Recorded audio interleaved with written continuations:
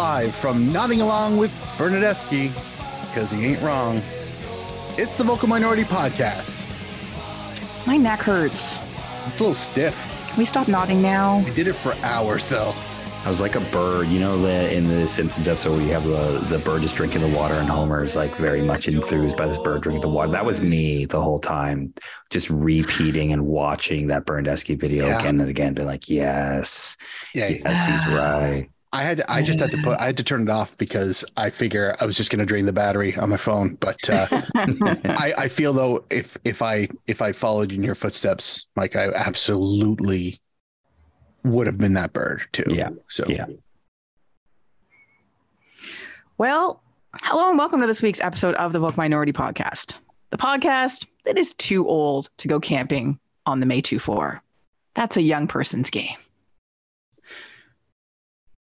No, just me. Did you not go camping on the May 24 in high school? No. What? I'm a city kid, Kristen. Bless you, Mike. Yeah, I'm a city kid. Really? That was like fuck camping. That was rich. Oh my God. Seriously. Oh wow. I thought everybody did this. Nope. Okay. Where I went to high ways school to get out of camping. It was amazing. No. Take my brother and sister. Just go. No, I'll be fine at home. Honestly. I've never been happier when they all buggered up. I'm like, this is the best. So, I miss it. Oh no, this was we planned this stuff. It was like an operation, like to the second, right? Like who was going in what car and what sites we had. And because one, underage, two, on the May 24, they actually ban alcohol from provincial parks, or at least they used to, probably because of all the teenagers, where to hide the booze so that when they search your car when you're going into the provincial park, you don't get caught and therefore kicked out. We were very, very good at it. And I don't worry about my parents hearing this because one, it was years ago. Two, they don't listen to my show. But yeah, oh my God, we used to go camp. That was like the thing. No, man. Okay, listeners of a certain age, I don't know, or maybe they still do it now, but it's our demographic. Please. It's all of it. It should be. Please let me know if you too, as a teenager especially, used to go camping on the 2-4 with all of your crazy high school friends. And remember most of it, I hope. Really? You guys didn't do this? So do you just not camp at all? No, I'll go camping, but I never did on the 2-4. I never went camping until I think the first year I went camping was like maybe 2015. Wow. 2016. Wow. Yeah, okay. We weren't a camping family. That wasn't a thing in the city. It was like, we weren't a camping family. I went camping with friends. Yeah, no, but I did, like, even my friends weren't really big campers. Like that same. wasn't a thing we did. No, like if you were the May 24, it was like hang out in suburbia, find beer somehow, and then light fireworks off in the park. Like that was a 2-4, which in retrospect sounds really sad. But at the time was great. At the time, it was probably brilliant. Yeah. Oh, that's so interesting. No, seriously, listeners, I really need to know this. And Mr. Fishhead, I know you're listening. He does. Or I need, please give me one of your stories or whatever in the comments. I will look forward to this. Or a redoing of a plot of a movie that he knows we all watched. Mike, I don't think your story is any less sad than, say, I don't know, trying to smuggle booze into a campground. What do you mean trying? Successfully done. Doesn't matter. 3 years in a row. It's as far as I'm concerned, they're both lateral moves, and I'm not shaming anybody. I'm just saying they're equal. I felt like shaming. I don't know. they're equal. It's like it's not one's better than the other. Even though I would be doing Mike's thing more than I'd be doing Kristen's thing, 100%. Because camping sucks. Anyway. Okay, camping is the best, but whatever. All right, let's move on to the actual show. So, on this week's show, we once again talk about TFC's troubles. This has got an old, familiar, comforting, feel it's like to a warm blanket that hasn't been washed. It's on fire. Yeah. Take a look at the week that was in the CanPL, preview the Voyageurs Cup semifinal matches, yes, and more. And now this week's panel. Thinking about playing hooky on Wednesday. Welcome to Mark Hinckley. I don't know if it's the hooky. How are you feeling, Mark? Cough. You don't sound well.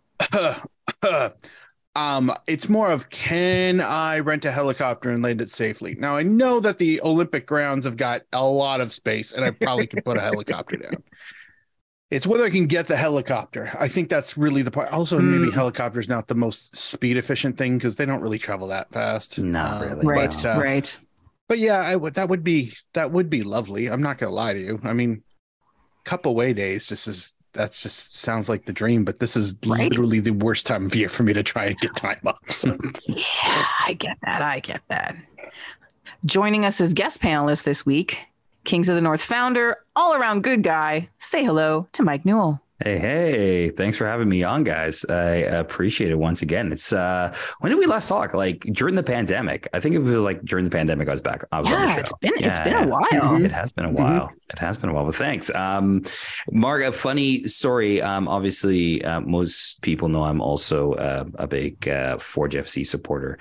And I was trying to get time to go to Montreal this weekend, this Wednesday to see them take on Montreal in the Visa Cup semi. But like you, apparently this is also a terrible time for me to try to ask for time off from a baseball team. So I will not be going, unfortunately. But I will be watching at home. There. No, I get it. I absolutely get it. And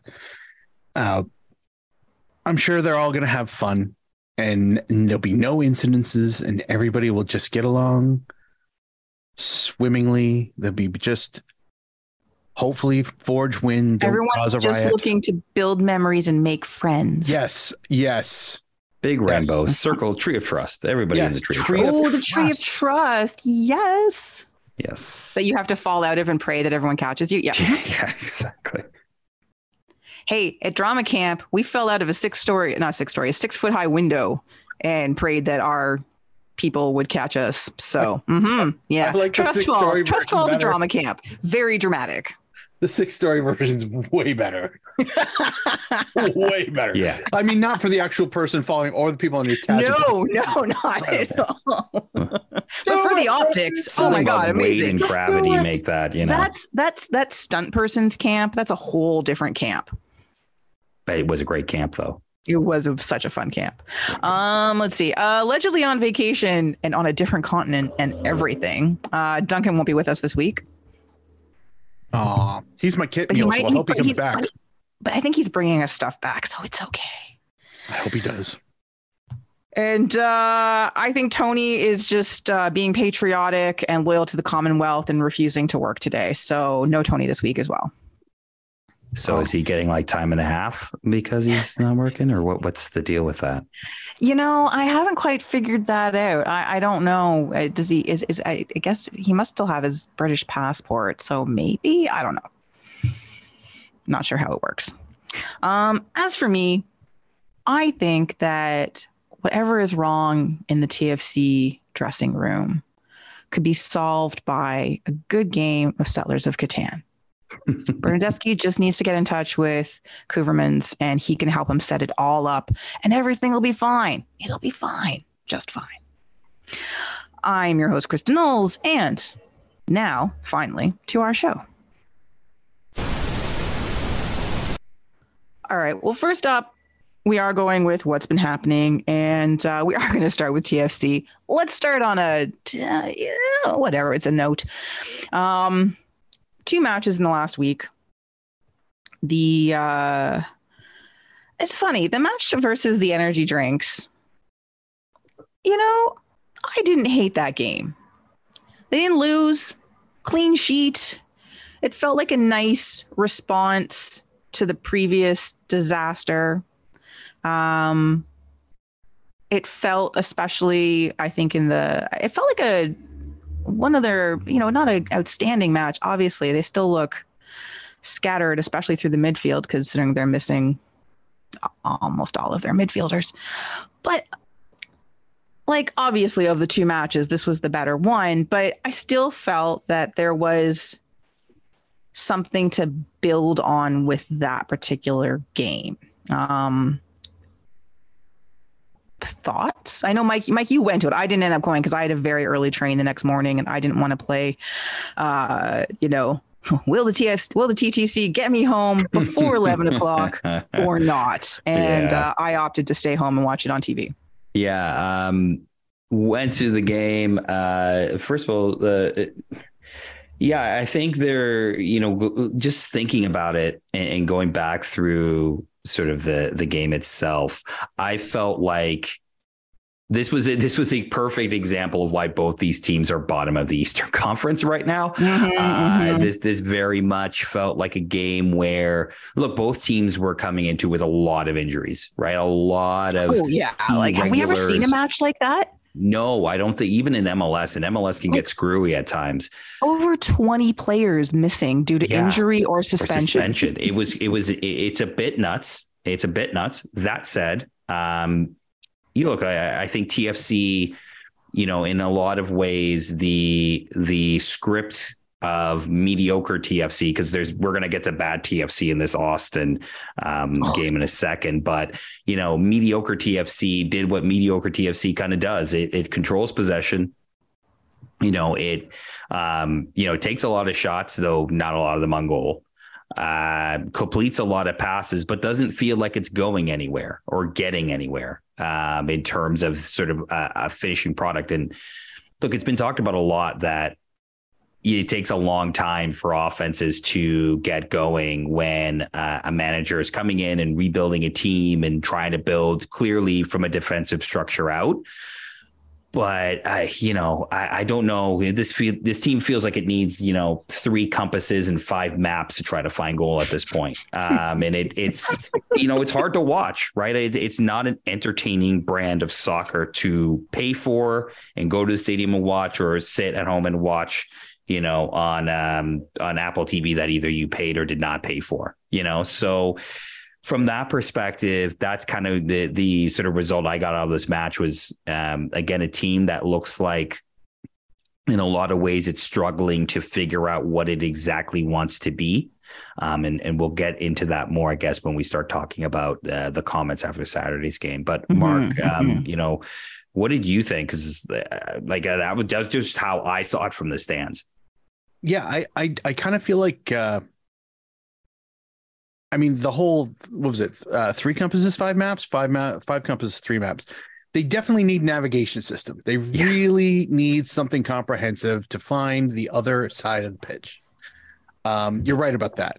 I kind of felt like it was like a battle of mediocrity. Nobody could really finish. Toronto did possess most of the ball as it appeared. I never really felt like Red Bull were going to control the game at any length that was a concern. I was expecting a last minute crapping of the bed, but I got that game wrong.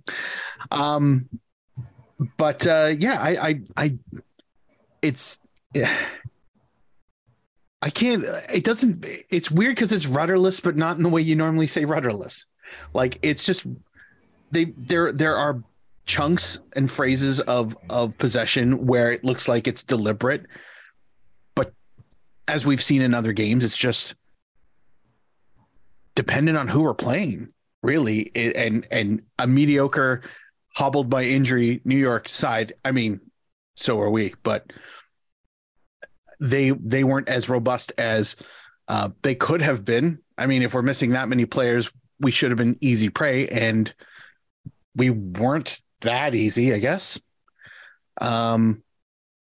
It just felt like I was playing FIFA, except I have no idea how to get the ball in the box. And they did more than that, but it just felt like, okay, so we got the passing down and we understand where people are running to, but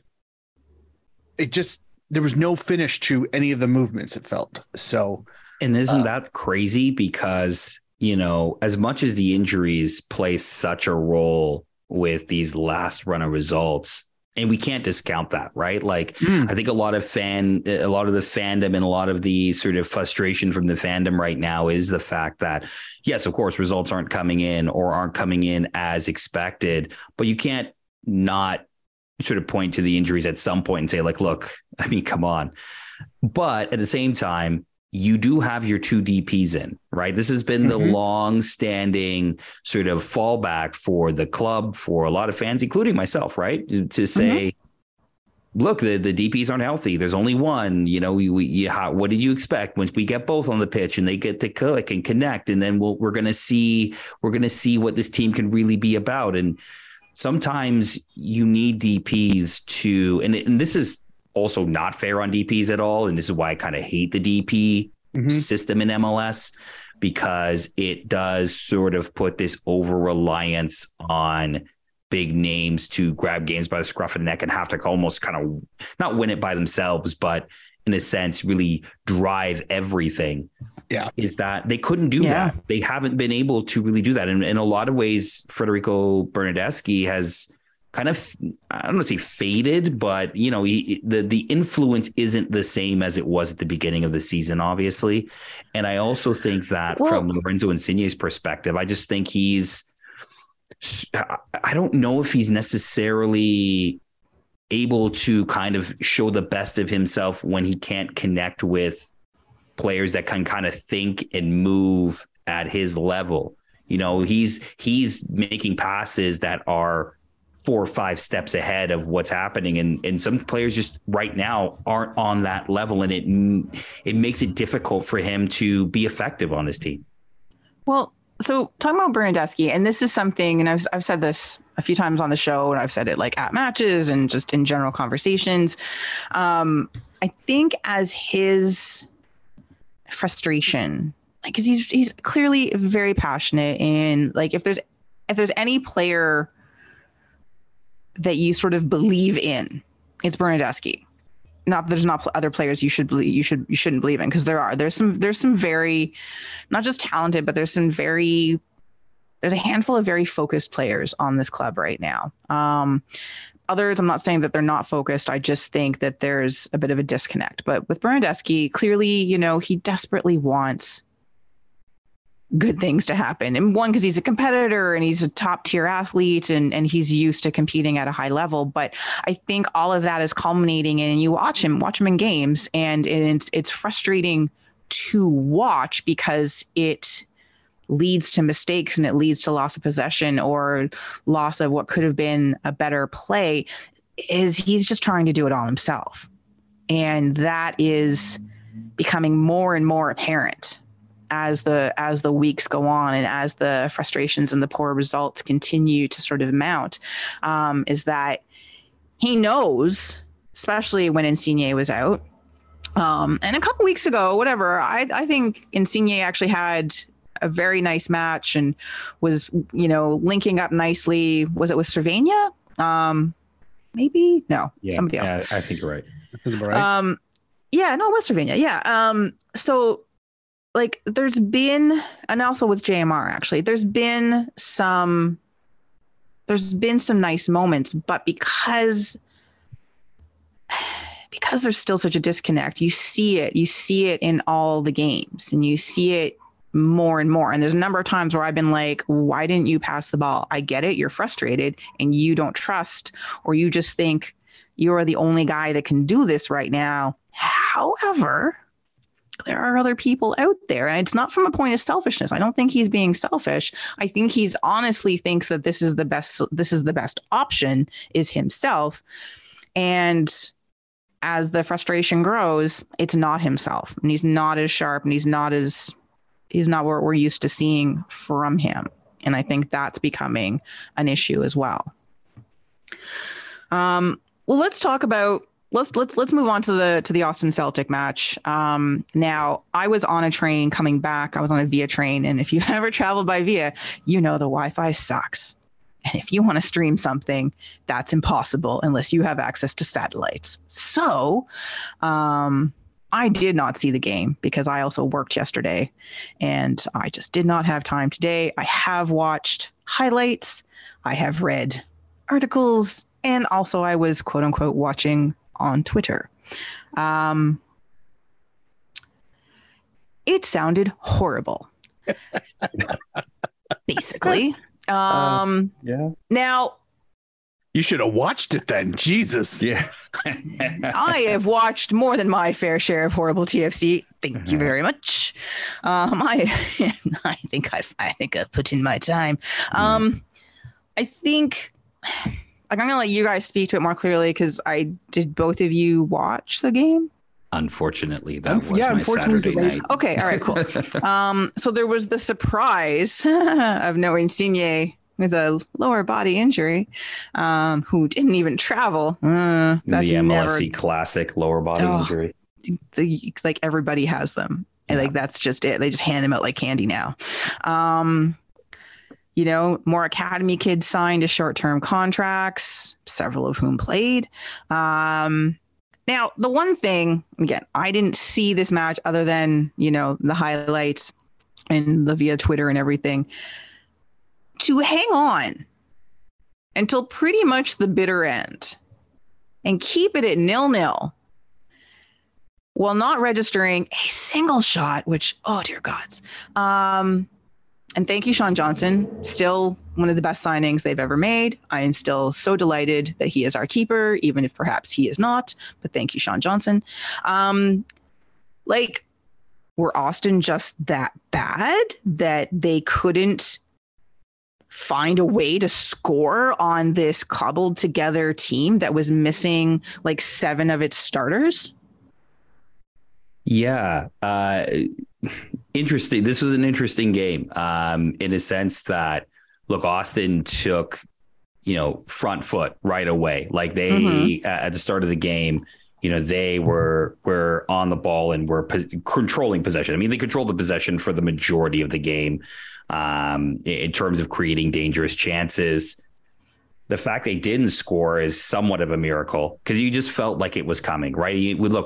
I think we've all seen enough bad TFC to know that, that first goal that's going to break the camel's back, so to speak, is coming, right? It felt like that against Montreal the week before. And it felt like it was coming here. And then funny enough, Austin made a couple of subs in the second half, and it actually slowed them down a bit, I thought, from an attacking perspective. And it very much, look, these are two teams that I think are not living up to the expectations that were placed on it. Like Austin had an amazing season last year, almost made MLS Cup. And I think a lot of people thought this team would kick on and sort of make the next step. And so far has sort of stumbled out of the blocks. Injuries have a lot to do with that. But I also think that, from a finishing perspective, like both Maxi Urruti and Jossie Zardes especially haven't got off to great starts for them. And that sort of showed itself again in this game. And in many ways, you're right. TFC had a valiant effort in terms of being able to just keep it at 0-0 and then made a couple of subs themselves. Bring in Hugo Mbonge, in the second which I half. Loved as a sub. That was great. I thought he was I thought he brought a spark. I won't say he's fantastic, but he brought a spark. And showed a willingness to get in behind and a willingness to run at players and a willingness to maybe take some chances. That although a shot on goal was not registered, which again we can talk about and is concerning.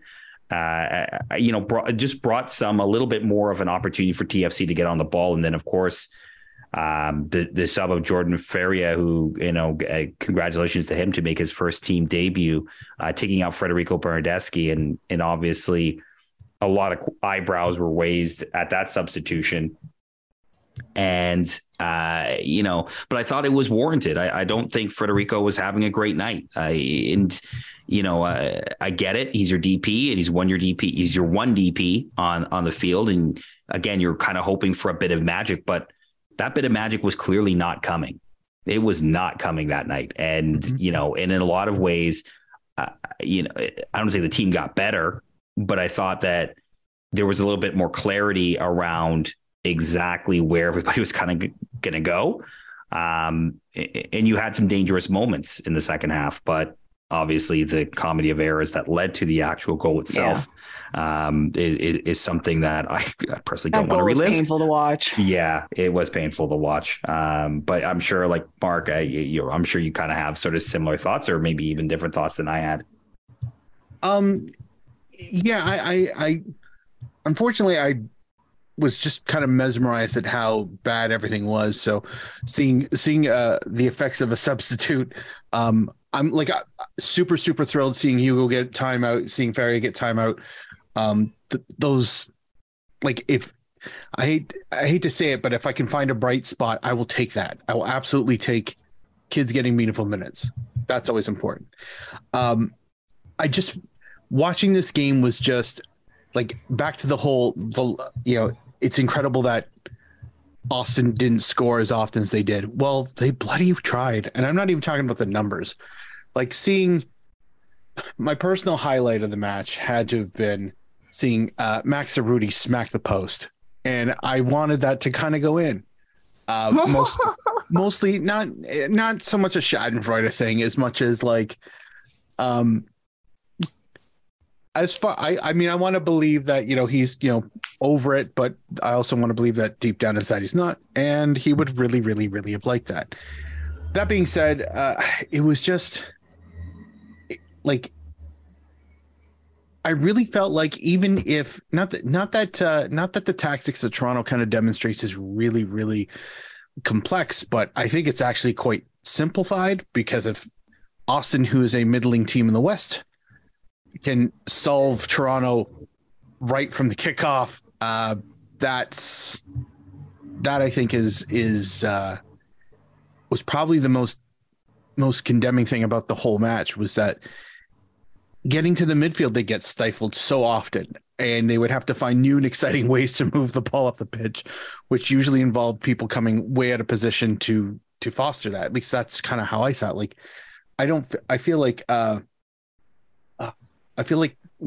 think Kay was just getting mugged all the time. I felt like he was outnumbered. He was outnumbered in the midfield. That's the thing. Like he looked. Well, yeah, and I mean, but that's the thing. If he could be pinpointed that quickly and that effectively, and there's zero relief coming, like counter tactics wise, it's like, well, then thanks for showing up, but now we got 88 more minutes of this. So well done, coach. It was kind of like, the big brother bullying the little brother and just like grabbing his wrists and saying, don't hit yourself, and smacking him in the face with his own hand. The 1-0 scoreline is both like Austin should be disappointed that that's all they got was one goal.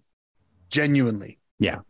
And kind of it was a fluky goal. It really was a fluky goal. Like, full credit to, I forget who headed it off the back of his skull towards the crossbar. I mean, he nearly got that. That would have been really impressive just based on, my eyes don't go that way.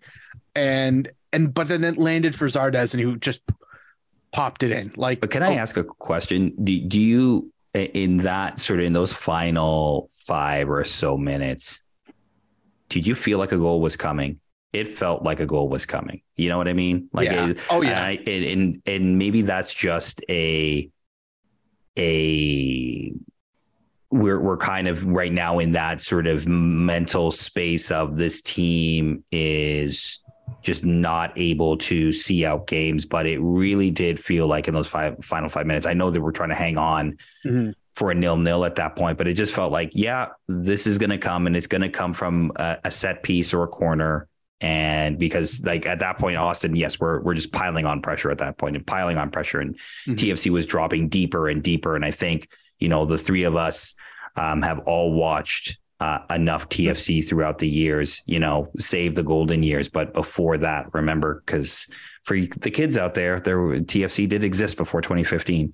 They were not good. Yeah, we know what that is like. We like I sort of tweeted out after the game is like, we know what bad TFC smells like. Oh. We just know it. We've seen enough of it. Historically, we know what it looks like. We know when that back line just keeps dropping until they're literally on the toes of the goalkeeper. When we know what that life looks like, and we know how that tends to end for this team historically. And it just, to me, it felt like, well, we're going into 90. Maybe we get out of it this time, but it feels like something's going to happen and this goal's coming. And sure enough, it did. Yeah, I will say I didn't necessarily feel like it was about like they're gonna concede a goal. Like they've been fighting it off for the last 5 minutes. But as soon as I saw like the bodies kind of cluster in, and it just seemed like there were so many white shirts beside one another, like, oh, this is usually when they find the part that nobody's guarding, and they find the hole and they put it in. And that's kind of what it felt like. Like as soon as that ball hit the crossbar, it's like, shit, this is going in. And yeah, that had ricochet goal written all over it. Yeah, for sure. So like, yeah, I think part of the reason why, Mike, I didn't necessarily feel like the last 5 minutes that they're going to collapse is because I kind of felt like that most of the second half. So I didn't really recognize a small period of time. Well, it's funny because I think in the second half, actually, TFC played a little bit better. I thought they were a little bit better in the second half. I think some of the subs Josh Wolf made for Austin actually played a part in that. But, I thought they played slightly better in terms of they were just able to get their foot on the ball and actually get a little bit forward at times. So, there was that sort of back of the brain hope that they could steal one here and either get a moment of magic from Bernardeschi or, just again, Richie does something crazy. Yeah, exactly. You know what I mean? But that's where we're at right now with this club. At this point, is that we're hoping that somebody can create a moment or magic or something crazy happens. It doesn't feel like there's a systematic way for this team to score goals right now. And that's, I think, where, again, a lot of that frustration from fan base, I think a lot of the questions around, what is this team is coming from, is that we just don't know. It just doesn't feel like there is a clear path or a clear vision on how this team wants to attack at this point, or even sort of impose themselves on the game. I'm not even talking about scoring goals. Let's just talk about how do you build from the back to impose yourself on a game. It just doesn't feel like it's there right now. Yeah,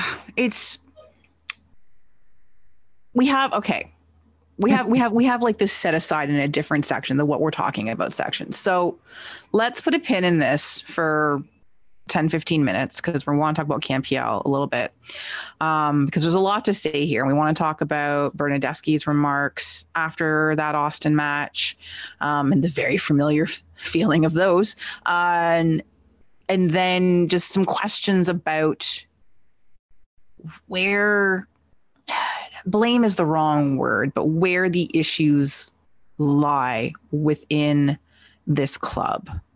And I do just think about something I saw on the Twitters today, as I tend to be on there a lot. Something I saw from John Molinaro, actually. And John's not an overly dramatic person. And I don't mean that in a bad way. He's not one to blow things up unless it's warranted. So the one thing I found really interesting he said in terms of everything that's happening, because everyone's having conversations about what is happening with Toronto FC and what is wrong, is because there's a lot of very understandable comparisons to 2012 or the early years or everything leading up to, say, 2015. Really 2016, because even 2015 was annoying. But 2014, 2015 was when mental shifts started happening or a money shift started happening with the club. But anyway, people are talking about 2012 because those were the truly dark, that was the very paper bags, protests, all that stuff. He said that locker room was toxic and full of infighting and not a good place to be. And he said this locker room is not like that. And that is not the problem. And I found that really interesting. Also, a little bit heartening. So just have that in your head. We're going to return to this very shortly. Sorry, dear listeners, for the cliffhanger. It's not really one. But let's talk about the Campiel for a few minutes because we haven't spent as much time on the Campiel lately. And especially with two Campiel teams coming up in the Voyageurs Cup semifinals, which we'll talk about a bit later on in the show. But we're a chunk of the way through the season now, and this last week what I found really interesting in terms of some of the results. So what's become clear 6 games into the season is that Hamilton and Pacific are the top teams in the league. Separated by a point. Pacific scoring goals again at will. But really, for the most part, these are the 2 teams you want to be paying attention to. They've sort of currently have settled into their natural near the top position. Now, making a sudden streak into 3rd place by winning their first match of the season, but undefeated in 6, because draws are us. Pony Boys finally won a match against Ottawa, which is really not that difficult. But with Hamilton and Pacific this weekend, what was interesting and not good for either team really, was they both drew, and Forge drew at home, which was surprising, especially against their opponent, VFC. Pacific drew on the road, but they drew against Winnipeg. And while Winnipeg has been acquitting themselves okay, there's still, I'm sorry, Winnipeg fans, Red River Rising people, don't come for me. I know some of you. I love you. No, go at her. It's fine. 100%. Nikki would never. She loves me. And she might be the only one. The rest of them might hate me. Again, this is, yes, whatever. It's always harder to play on the road in any sport, la, la, la. This is a game you would expect Pacific to win. So I just found that interesting. Now, again, are they resting? Are they, Mark, you guys were both at the Hamilton match. And Mark, I was messaging you during the game because I was visiting my parents. We weren't watching. And I was like, what is happening? What? How are they not winning this? And I was sincere. I wasn't trolling. I was very confused by the lack of the winning. And you told me it was a B team. And then my brain went, a day later, oh, wait a second. Voyageurs Cup match coming up. Yeah. So did both coaches just, early in the season, we're doing relatively well. Let's rest some players. Yeah. I mean, that lineup basically, I don't know, I was going to say it stank of it, but I'm like, Forge has got enough bench depth that sometimes the B team doesn't look like a B team. Mm-hmm. But I mean, no disrespect to Chris Kalongo, but he's the backup keeper and he got the start. And yeah, that was weird. I'm assuming I can't remember if Henry was on the bench or not, but if he's starting, which I don't even know if I can name the other keepers who've ever had starting minutes at Forge in the 5 years. But Quillen Roberts. Did he get one game? That's yes. Impossible. No way. I was at that game. Thank you very much. I have pictures of Quillen Roberts in net on my phone. So you mean I actually have a TFC signed pennant of a player who actually played now? That's amazing. Yes. Mike, you're still not bitter about that, though. It's lovely. It's lovely how accepting you are of that moment. Mike, do you remember donate $5? Yes, I remember. Oh yeah. Yeah. Quillen Roberts. You were thrilled. I got Quillen Roberts. 0 minutes. TFC Quillen Roberts. Anyway, I got Gilberto. Yeah. What did I get? This would have been 2014, right? Sounds right. 2014. Yeah. Who did I get? I probably got Mark Bloom or something. I think I got Mark Bloom. Oh, Mark Bloom. Yeah. Oh, see, a guy who played minutes. Anyway, my point. So Forge really put out the B team, and like I said, a Forge B team does very much look like a Forge A team, except they were playing like a B team. They had a lot of the possession. It looked okay, but it wasn't. God, I'm gonna sound like a snobby dick. They weren't as crisp as they usually are. It wasn't. It wasn't as like. Don't get me wrong. Like I know what supporting a bad football club looks like. We just did like 20, 30, 40 minutes on it. Cough. Yeah. So like you have like there's levels of expectation. When they play really good after they've been bad, you're like, holy shit. And when they play kind of mediocre after they've been playing really good, it's kind of like, holy shit. So this was kind of one of those moments. And yeah, it was not the like crisp was really the word. Like they had some attacking moments. They had some nice little forward movements on the wing, a little bit of give and go, but the give and goes didn't work out all the time. And it was made quite apparent that they really weren't working until they made the 3 substitutions at one shot, about 60 minutes into the match, when they did a give and go and it looked, oh, that's how it's supposed to look. Hey, everybody, watch. This is what we were trying to do for the first hour. Yeah, it was. I kind of felt like Vancouver could have stolen this match, very much so. It wasn't so much that Hamilton was particularly mediocre. It's just the finishing wasn't really there.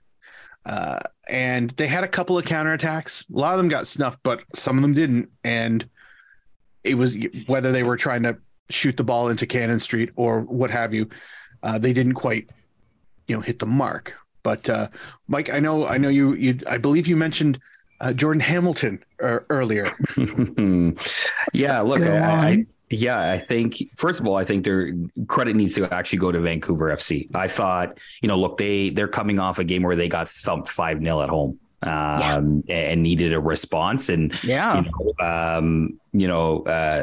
manager Goppy basically was, after the game with Christian Jack was very blunt and very honest about, their intentions. They came to set up to be defensively solid. They definitely did that. Like they cut down and closed down a lot of spaces that Forge liked to operate in.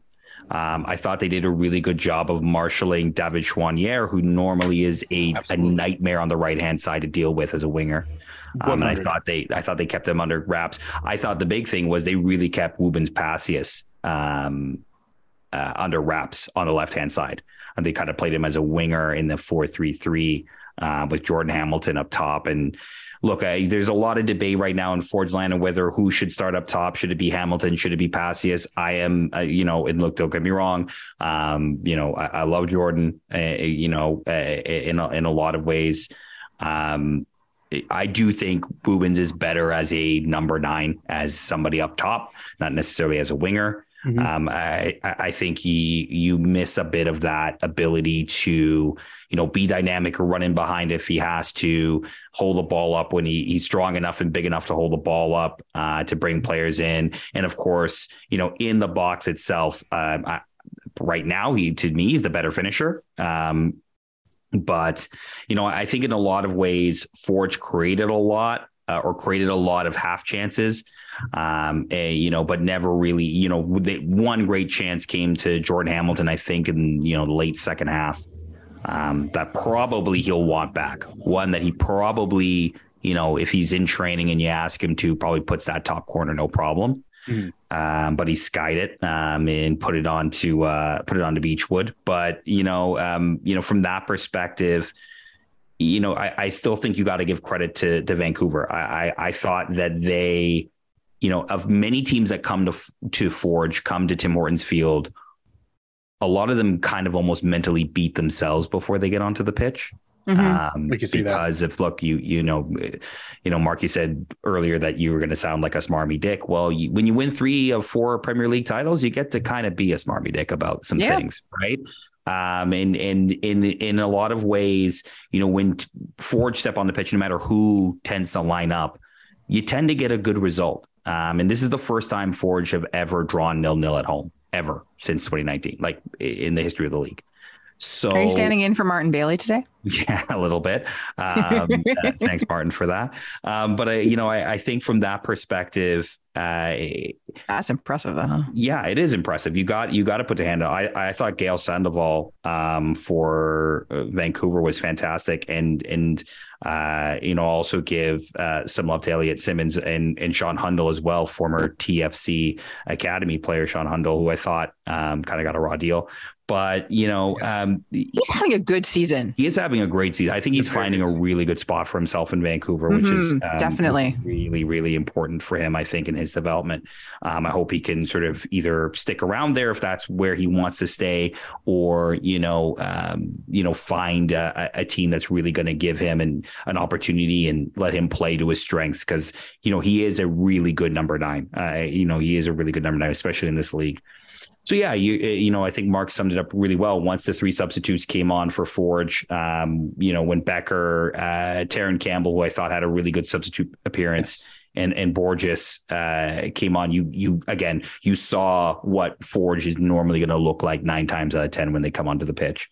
But in the end of the day, I think that 0-0 result is deserved. On both ends, and of course, from a Forge perspective, you're going to look at that and sort of scratch your head. And you don't draw a lot at home, so you take the point and you run it. And I think for Vancouver, I think that's an important building block for them and an important way to bounce back, after getting thrashed by Ottawa at home. I will just to pile on with what you said, Mike. Full marks to Vancouver's defense really did do an outstanding job. Not as much as I watch that game very much through the lens of a Forge supporter.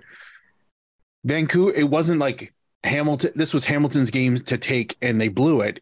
Vancouver did their part. They like you said, they did frustrate the living hell out of Choinière, and Woobens. They kept him so far on the wing, he was still kind of effective putting the ball into the box, but that's not his primary strength as far as his scoring record shows. So Vancouver came with a plan, and they did hold their own. And even when those substitutes came in, yes, Hamilton looked much better, but when it's all said and done, that's Vancouver's structure and hard work to keep composure in the back to not let the point slip away. So yeah, absolutely. Yeah, last thing I'll sort of say on this game, Menjikar James, what a signing. Oh my God, yes. Just have all the players, you guys. Yeah, what a signing. Because he's been phenomenal since he's put on a Forge shirt. No, look, it's a former national team player. You expect quality from him. But he has been absolutely fantastic since he's come forward. In many ways, won Forge a point against Pacific. And it's the point that is essentially, or the 3 points, I should say, that is keeping them top of the league right now. Yep. And in a lot of ways, I think he's, the perfect player to slot in after you lose a Daniel Crutzen, right? Because normally for a CPL team, that is a monumental loss. That is a monumental shifts the way that you look at your season loss. And you're able to get Menjikar James in, speaks to obviously sort of the power of Forge in a lot of ways. Again, smarmy dick comment, but it's very much true. And also, obviously credit to the player who's come in. And in a lot of ways, some people I heard question whether or not he'd hang his head by coming to Canadian Premier League and leaving Europe. Has not done so in any which way. And in fact, in many ways has improved that defense in some ways. And also shout out to Kwesi Poku, who I just think is a player that should be on his way to Europe by the end of the season, because he was fantastic again on Friday night.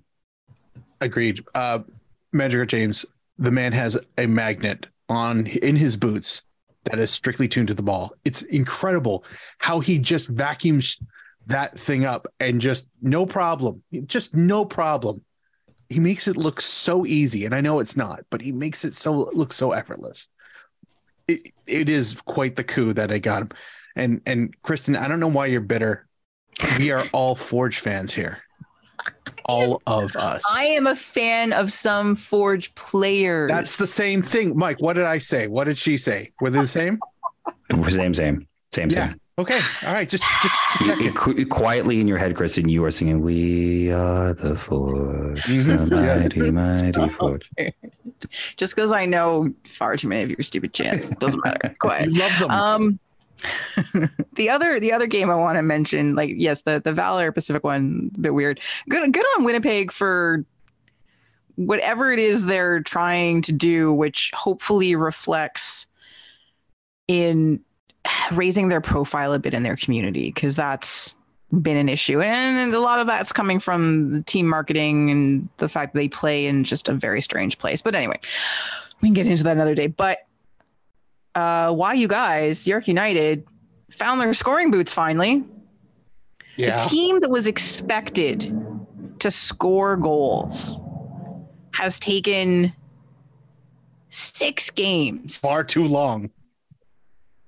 To double their up for the first 5 games, they'd scored 3 goals. Yeah. 3. And then on the weekend, they look great. They went to Halifax and destroyed the Wanderers 3-0 and looked like world beaters doing it. Can I was going to ask, can I ask, is that more that they found their scoring boots, or is that they ended up playing the Wanderers? You know, that's a very fair question. I'm kind of think hoping it's a little of both, yeah. Because I haven't seen that kind of movement and attacking intent from them for most of this season. That's fair. And again, going into this season, I had York, you know, same up in with the top tier of the teams, just based on how they ended last season and the momentum they were building, and whatever the off the pitch stuff is going on with them, team ownership, blah, blah, blah, blah, all that stuff, whether or not they're moving to Woodbine next season, all those things. They still have a pretty talented team. They have a very talented team. Stupidly talented. Including some of the best ball handlers and attacking players in the league. If they ever get, like, if they stable? ever really hit stride, like where they just are all on the same page, like this is like, I felt like this last year too, and they just seem to have, you know, maintained, if not got a little bit better. If they can find that groove, which I know it's there, because if you watch the highlight packs, especially in that Halifax game, they look like New York Cosmos, both the colors too, and like just the skill, like they have it. It's the inconsistency of that skill. And if they ever hit that stride where they can just do this night in, night out, the league is theirs. It's not even like they'll have competitive games against, you know, some of the legacy great teams such as Forge, for example. But I mean, they will fuck them up.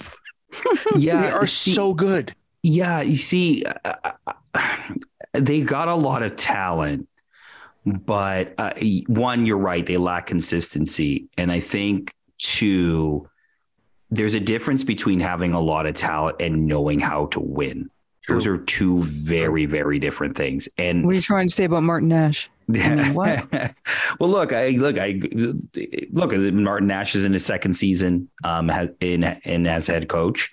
And he's had a lot of turnover in that roster, right? Like in a lot of ways. And it's hard to sort of implement ideas when your roster's changing all the time. Or you're bringing in a lot of young players. Like, this is probably one of the youngest teams in the league in terms of overall there's some age, serious right? babies on that team. Yeah, exactly. And I think, you know, there's tiers already in year 5 of the Canadian Premier League where, you know, you have your Forge, Pacific, and Cavalry are kind of your always solid, should be playoff contenders every single season. You know, the next level should be your Atletico Ottawas, you know, your Valor and your Yorks, I think. And then, you know, Vancouver and Halifax kind of bring up the third tier. That's in my opinion. And I know a lot of Atletico Ottawa fans are always going to have a go at me for not putting them in that top tier. But, you know, give me a second season of that. Exactly, and then maybe you're in there. But right now, Cavalry, Pacific, and Forge are the 3 teams that consistently are in that mix. Right. And I think that York has not quite figured out what that step is. And part of that, again, is just down to, I don't think, and it's not in the club's philosophy in terms of how Angus McNabb, you know, if you ever listen to him talk about player recruitment and how he how that is sort of their philosophy of getting players and being able to move them on. You're not going to be a Forge where you keep the same group of players year after year after, or core players year after year after year. Pacific kind of the same, Cavalry to a lesser extent, but still have some players that have some continuity. Those teams that can do that win in this league, generally speaking. And those who do not, or do not have that philosophy, tend to fluctuate year over year. That's fair. Yeah. That's 100% fair. And it has been, and the other thing with York United is, they've had a literal identity crisis, right? With the branding of the team, with who's running the team. I sing Agnes McNabb's praises a lot on our show, just in terms of getting the marketing and the social media better, like the vast improvement once he came on board of the comms team for York United was startling. I was like, oh, is everyone else paying attention to this guy? Like I don't praise social media or comms teams very much, just because I find most of them really annoying. And I get it's a thankless job for the most part, but these guys do a great job. Now, if they just had, a consistent product or a consistent identity, and that's a big problem with York United. They went all in on this York Region 9 whatever thing that hasn't been working for them.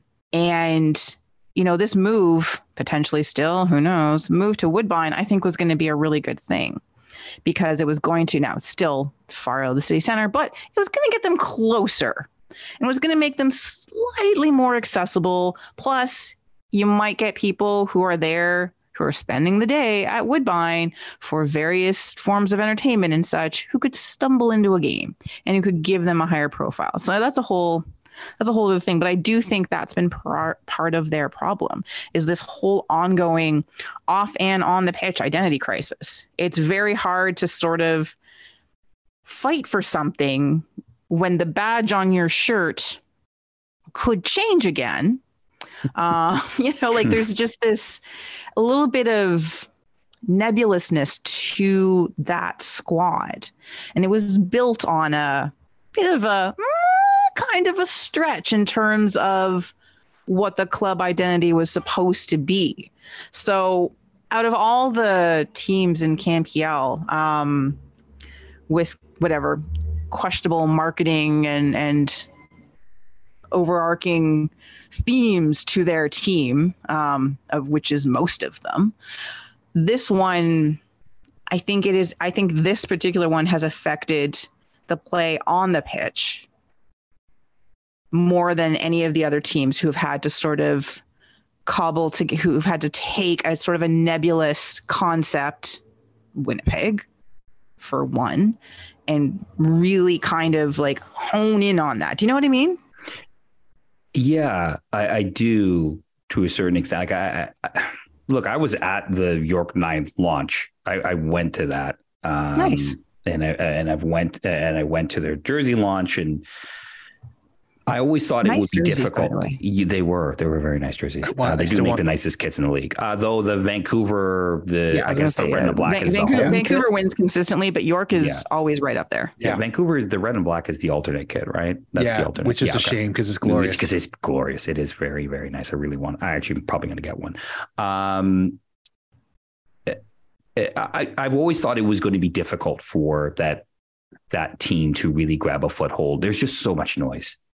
Just in this whole GTA area, there's so much noise in terms of.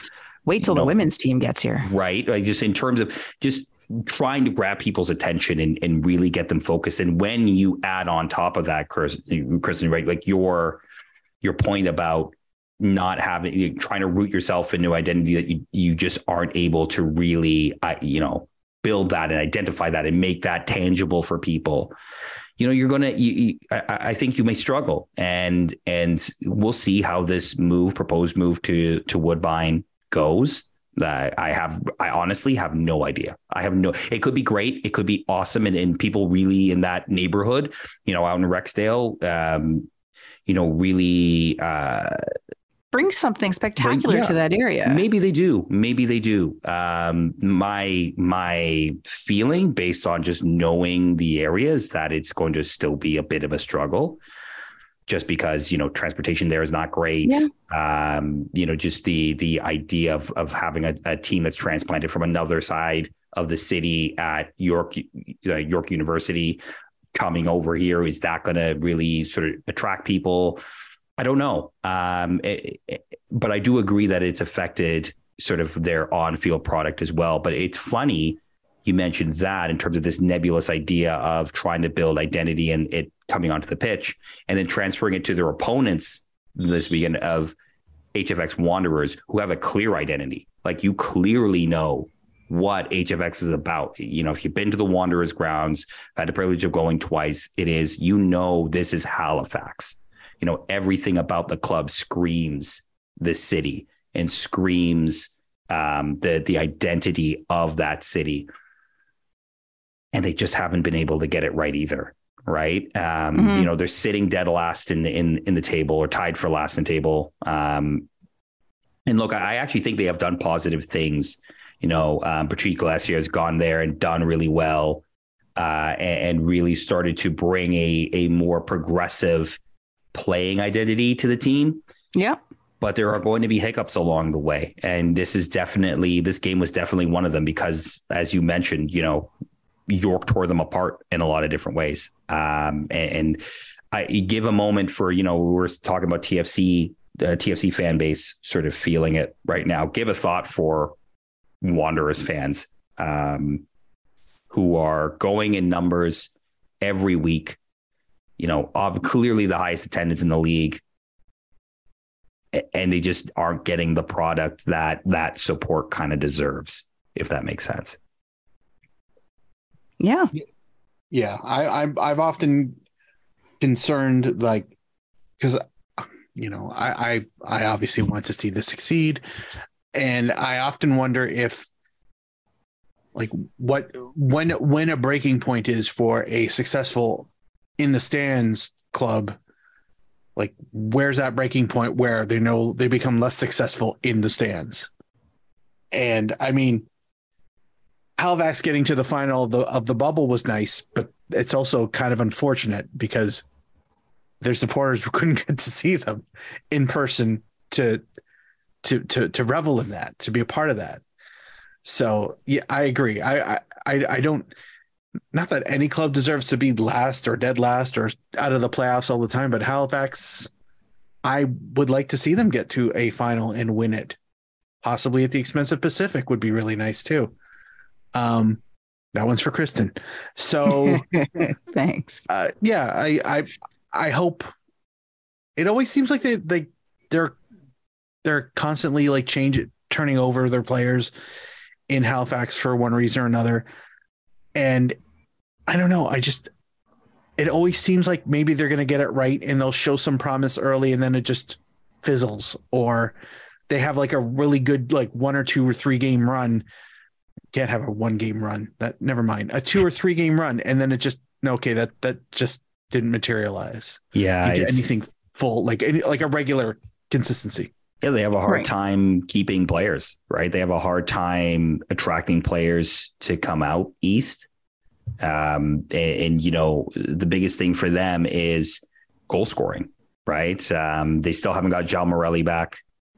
Akeem Garcia, for a shining moment in the 2020 tournament, looked like he could be an answer, and it just didn't really pan out in a consistent way. So that has always been sort of the Wanderers' problem, is they just don't have somebody who can consistently put the ball in the net and sort of win them games that way. There's obviously that's a very simplistic way of looking at it. There's a lot of different things and nuances to the roster build, but it looks like they may get, another potential star, Massimo Ferran. I thought he's been really great so far at the start of this season, from League One Ontario, from Vaughan Azzurri, that Patrice brought with him. from the League One Ontario Championship team. Again, will he turn into somebody who can be a really big match winner for the Wanderers? We'll see. But that's a team that, if they can get it right, if they can get it right, you can kind of see the same sort of effect that Atletico Ottawa had last year, right? You get it right.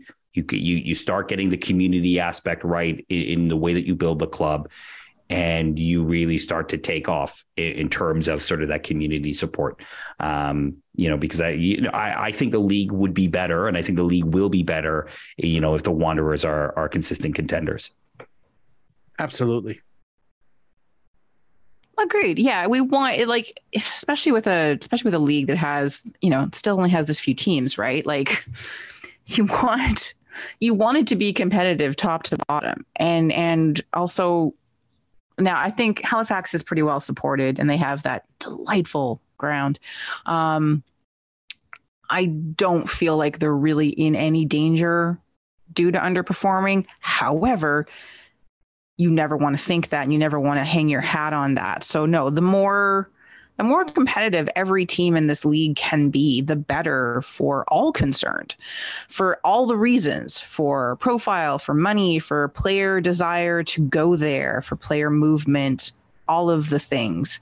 And for the fan bases, of course, right? Like there's all the reasons for every team to be, but you make the other teams better, you make the league better.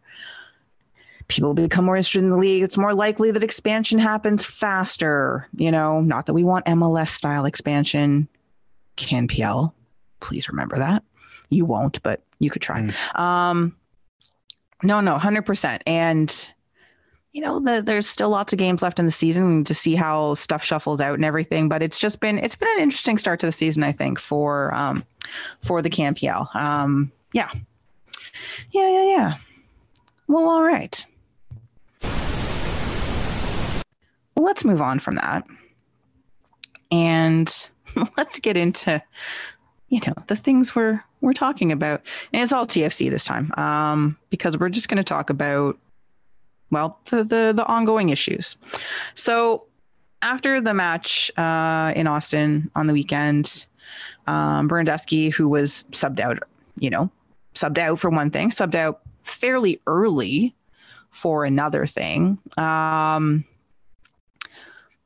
I've seen Bob's comments on that, and having seen, again, highlights from that match as well as just other things. I'm not broken up over that kind of sub. Again, he's played a lot.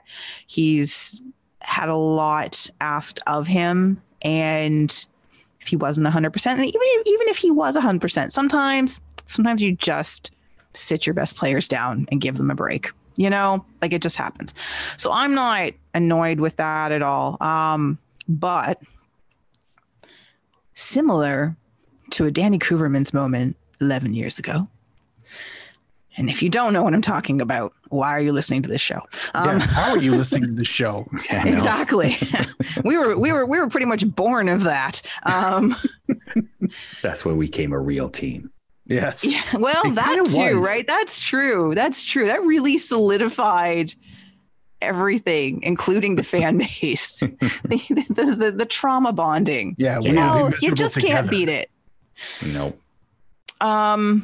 So Kuverman's infamous "we're the worst team in the world" press conference with just that despondent, poleaxed look on his face.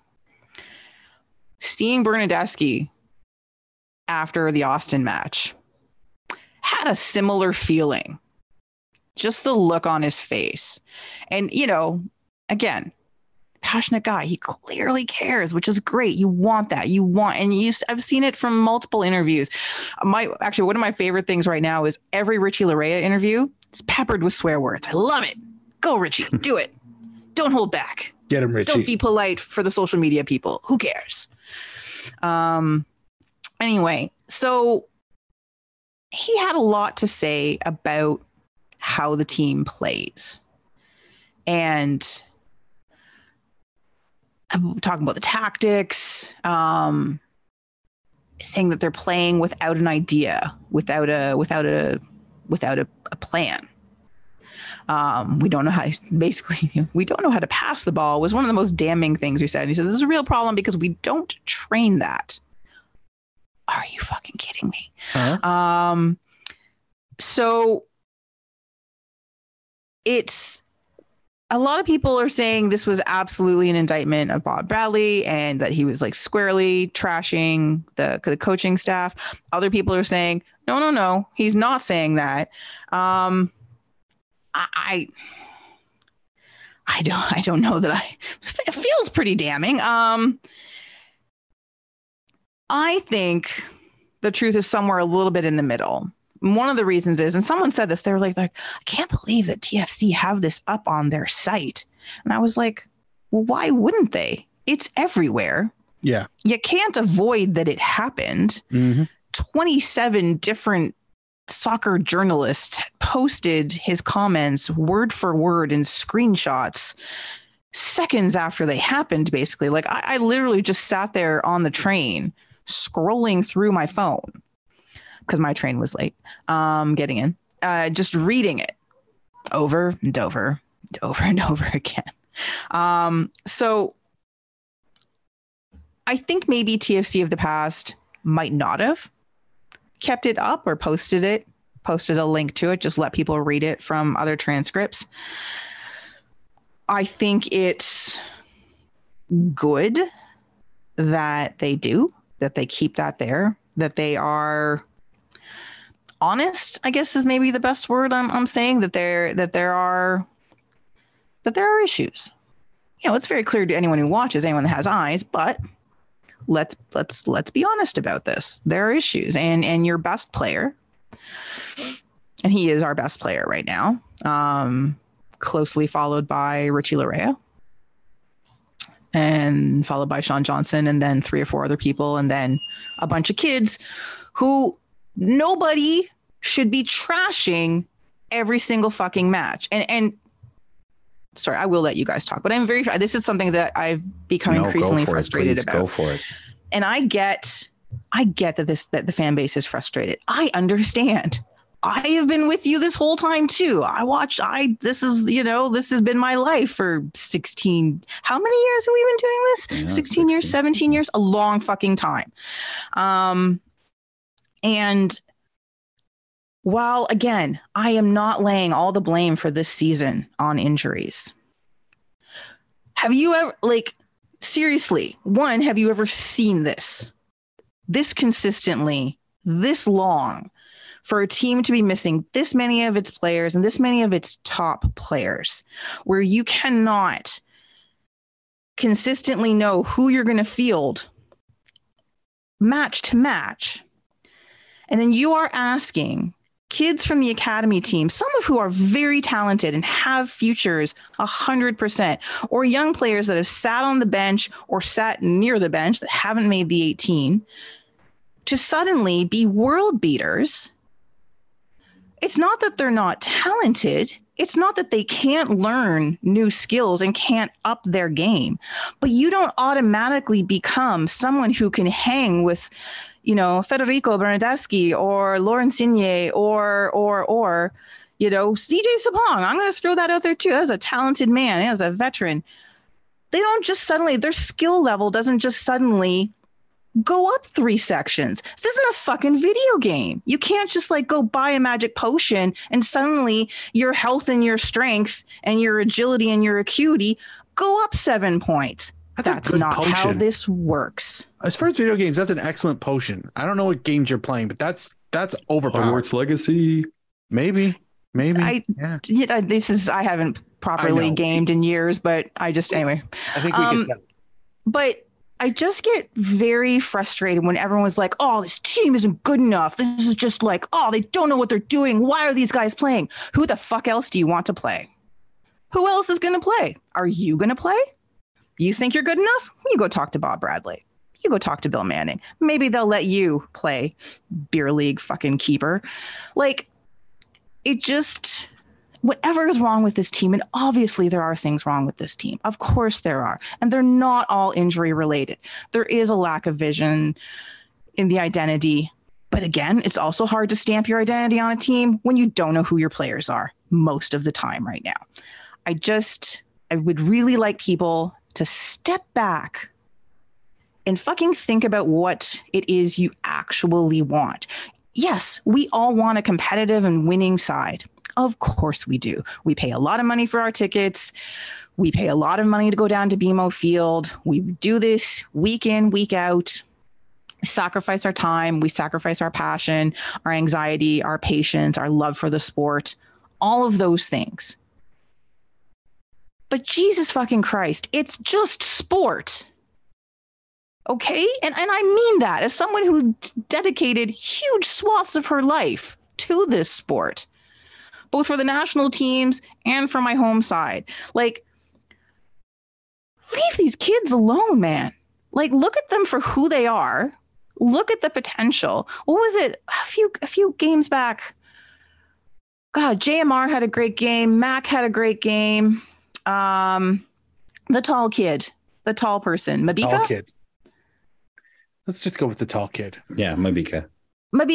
Like, there was 3 or 4 very strong performances, and I shouted them out on Twitter, and I got like the stupidest replies, like just literally people who can't possibly be watching the game or understand how the game is played. You were asking for nuance on Twitter, Kristen. I wasn't asking for anything. Well, that's true. I wasn't expecting any replies at all, but I was just like, and like, I'm looking at player ratings from like 3, 4, 5 different soccer sites, all of them who have these guys as the top players in the match. And I'm like, okay, I know I'm not insane. Like, I've done this for a long time. I may not be the best at analytics. I'm not as sharp at this as I used to be, but Jesus Christ, I know a strong performance when I see it. I know when I see someone doing good work off the ball and with the ball. Like, fuck y'all. So I see these people calling for like, oh, JMR should never sit on the pitch. Are you on crack? He should start. Well, we have all these injuries. He should always be playing. If Cervania's hurt, JMR should always start. Sorry, this turned into a much longer rant than I expected it to. Oh, good. No, I don't know, but it's good to get it out. It's good to talk about it. Honestly, Ranty Kristen's a pretty awesome Kristen, isn't it? Maybe I'm just at a point where I don't expect or need everything to be burned to the ground every 5 seconds. And this is coming from someone who has called for this team to be blown up for the last 4 seasons. Yeah.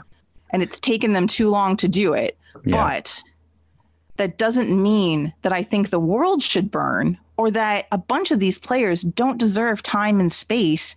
And that my expectation for most of the squad right now is to not get a lower body injury, don't get a red card, and not look like just don't look like absolute crap. If you can avoid looking like a deer in the headlights on the pitch for at least 3 or 4 of these guys right now, I'm good. Well, see, and I think that's part of, I think a lot of people's frustration, the ones that really sort of watch this team and fully understand sort of the nuances of what's going on here. No, it's not really the players, right? Like, there's talent on this team. Yes, there's a lot of injuries, but even when you get all those injuries back, that's a talented team. That starting 11 that we saw in DC on opening day, obviously, you're not looking for Lorenzo Insigne to get hurt in 34 minutes. But that team could, if it's structured the right way and is pointing in the right direction, should be top quarter of this league. Yeah. 100%. No, I don't think anybody is doubting that there's talent on this team. There is talent all over this team, both veteran and young player. To me, and this is where I may counter a little bit, Kristen, with you, is just that I think there is a question around leadership and it's the idea of what is this team? What is the identity of this team? I know that word gets used a lot. It gets thrown around a lot. It's not a bad word, though. It's not a bad word. I get it. We talk about it.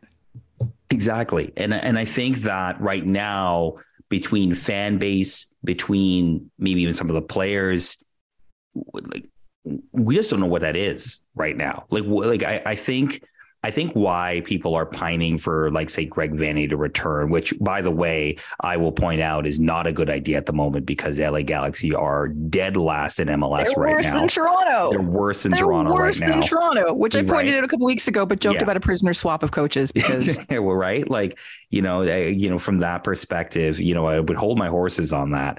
But I think the issue here is that we just don't know what, either tactically or just big picture TFC, what is this club?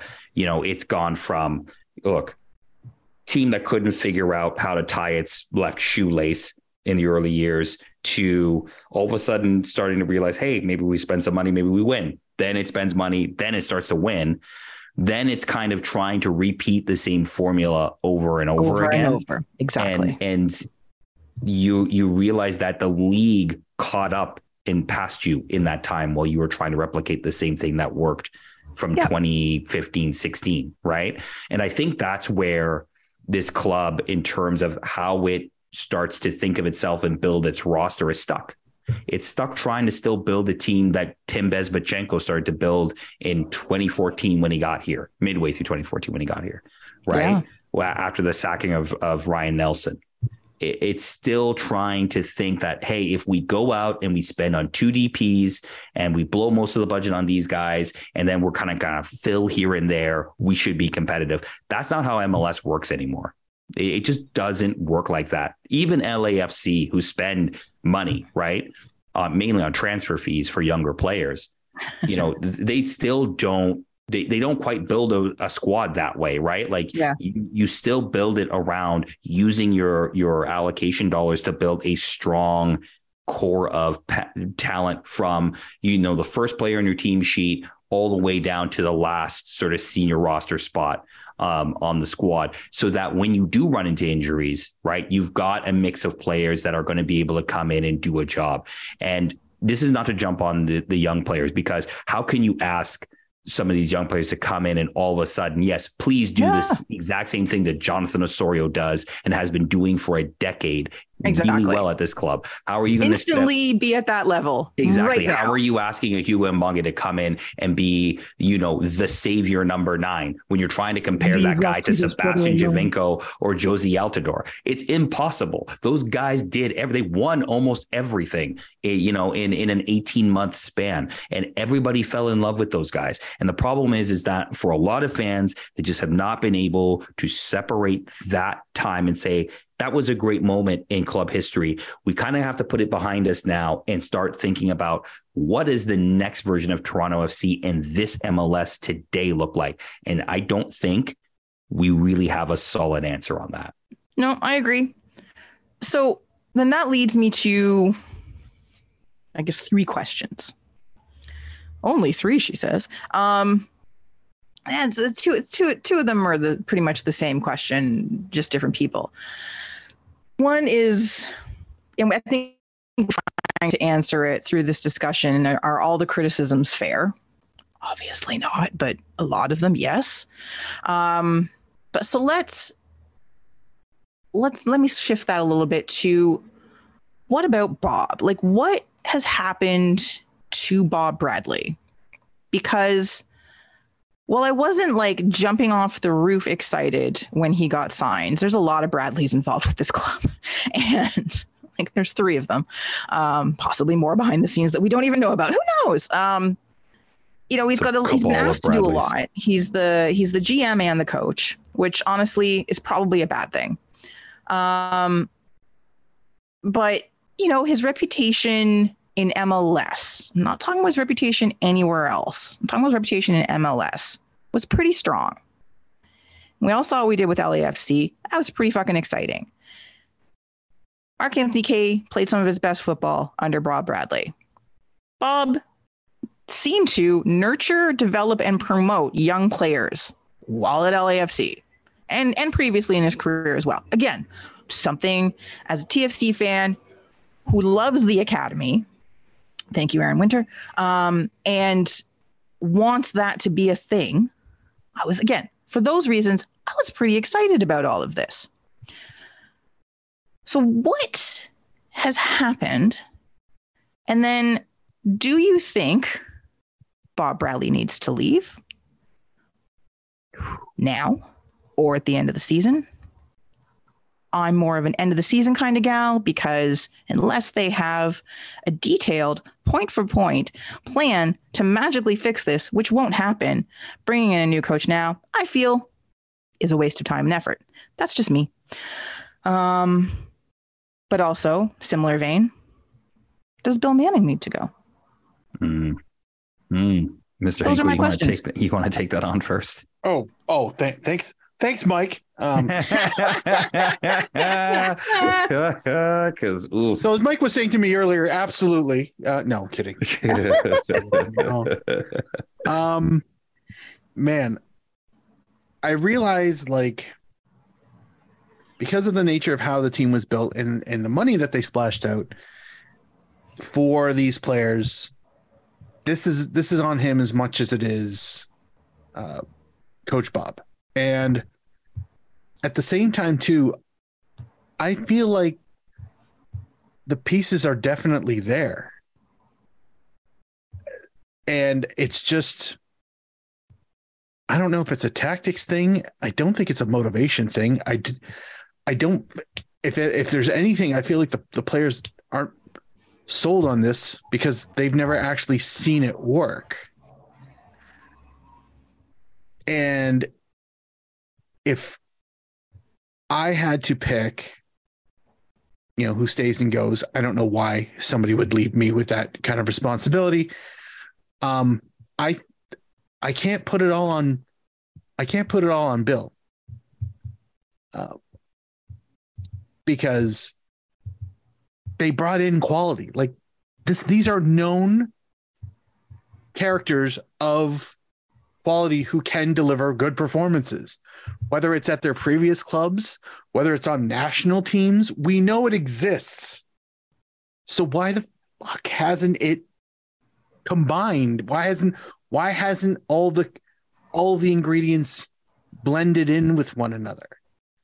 And I feel like I have to look at the chef rather than the guy who owns the restaurant. I know I've mentioned this in length about, how much leeway does Coach Bob have, and I still think he has a lot, because he can still say, well, this isn't clearly the final product because we have an ungodly amount of injuries, and it is a lot. Like, that's like, nobody's denying how many injuries that actually is. It's practically a first team's worth. So, because I don't know. The other thing too is, and I'm just going to say this, I don't know where it becomes and when it becomes a Bill's issue. Like, when Bill has to be the fall guy for it. Right. I feel like I think what it is when does it go too far where Bill doesn't pull the trigger to get rid of Bob? And then it's like, okay, now you both go. Because Bill's seen success. So when you have success, you can you give yourself that leeway too. And this has clearly been a rebuild. It's a little late starting, but it's rebuilding. It's rebuilding, not rebuilt. Yeah. So this is a tough one. Just do it. Just go. Yeah, I gave no answer. I'm sorry, Mike. I gave no real answer. Yeah, no, that's okay. Because there is no great answer to this, right? Like, everybody's, a lot of people are looking on the Bradley out train. I just say, like, if you're going to fire him, who are you replacing him with? And nobody has a good answer for that. Nagelman's isn't coming here, people. Yeah, exactly. Yeah, everybody with everybody's like, don't worry, Allegri's going to leave Juventus and it's going to be all right. Like, that's not happening. Look, I think there's a couple of things to this. One, yes, I think, to a certain extent, like you had to rip down, or Bob had to come in and rip down an entire already built, already well-established roster. and reset it and reset not just the players, but the entire culture, right? The entire culture in that dressing room had to be reset. A lot of things happened with Soteldo and with Pozuelo and with a few other players at the time that needed to be dealt with, and they were dealt with. But I think also from a squad building point of view, some of this has to go on Bill to a certain extent. Look, those DPs weren't signed by Bob Bradley, right? They were signed by Bill. And whether they were signed with Bob knowing about them ahead of time, because, look, he was still under contract at LAFC when those negotiations were taking place for the most part, at least for Insigne. Mm-hmm. He didn't have an opportunity to say, like, hey, that's my guy. Now, granted, I don't think he's going to take this job, get Lorenzo Insigne and say, not my guy. Don't like it. Obviously, no, he's not going to do that. He's going to try to work with a world-class footballer. Exactly. Right. But I think there's equal, quote unquote, blame to spread around. At a certain point, when the team goes out onto the pitch and just looks bereft of ideas, right? I think that lies on the manager at some point. But I also think that from a roster build perspective, look, this team is not built right now to peak next season. That's not the plan here. The plan is to win now. That's what TFC is built to be. The plan is to win now. So it has to be judged, and the team has to be judged on that. On sort of that's the plan, or that's at least the loose ideas. Like, this team is supposed to be competitive right now, and it just simply isn't. Like, I know, and it's not like TFC are way out of. No, that's the hilarious thing about MLS and the Eastern Conference. Actually, although, you know what? The Western Conference isn't much better. There's like 3 or 4 good teams this year. Everyone else is either mediocre or shit. Exactly. It's hilarious, actually. Exactly. How's that expansion going for you there, guys? How's that working? How's that working, Don? Yeah. Is that good? Well, hey, man, the owners got money in their pockets, so they're happy. But anyway. Right. Like, they're not that far out of 2 good results and 1 or 2 of the teams having bad results, and you're right back into it. You're right back into it. So we have to keep that in mind. But it does feel like right now they're further away from being in it than the points indicate, if that makes sense. Right. Yes, like, it feels absolutely. like, they may only be 5 points out of a playoff spot, or 4 points, whatever it is right now. But it feels like they might as well be 10 points. Yeah. And that's kind of the concern, I think, right, for the fan base. Plus, you're stuck with this team right now. Like, there's not a lot of movable assets on the squad. Who are you going to trade to get other players?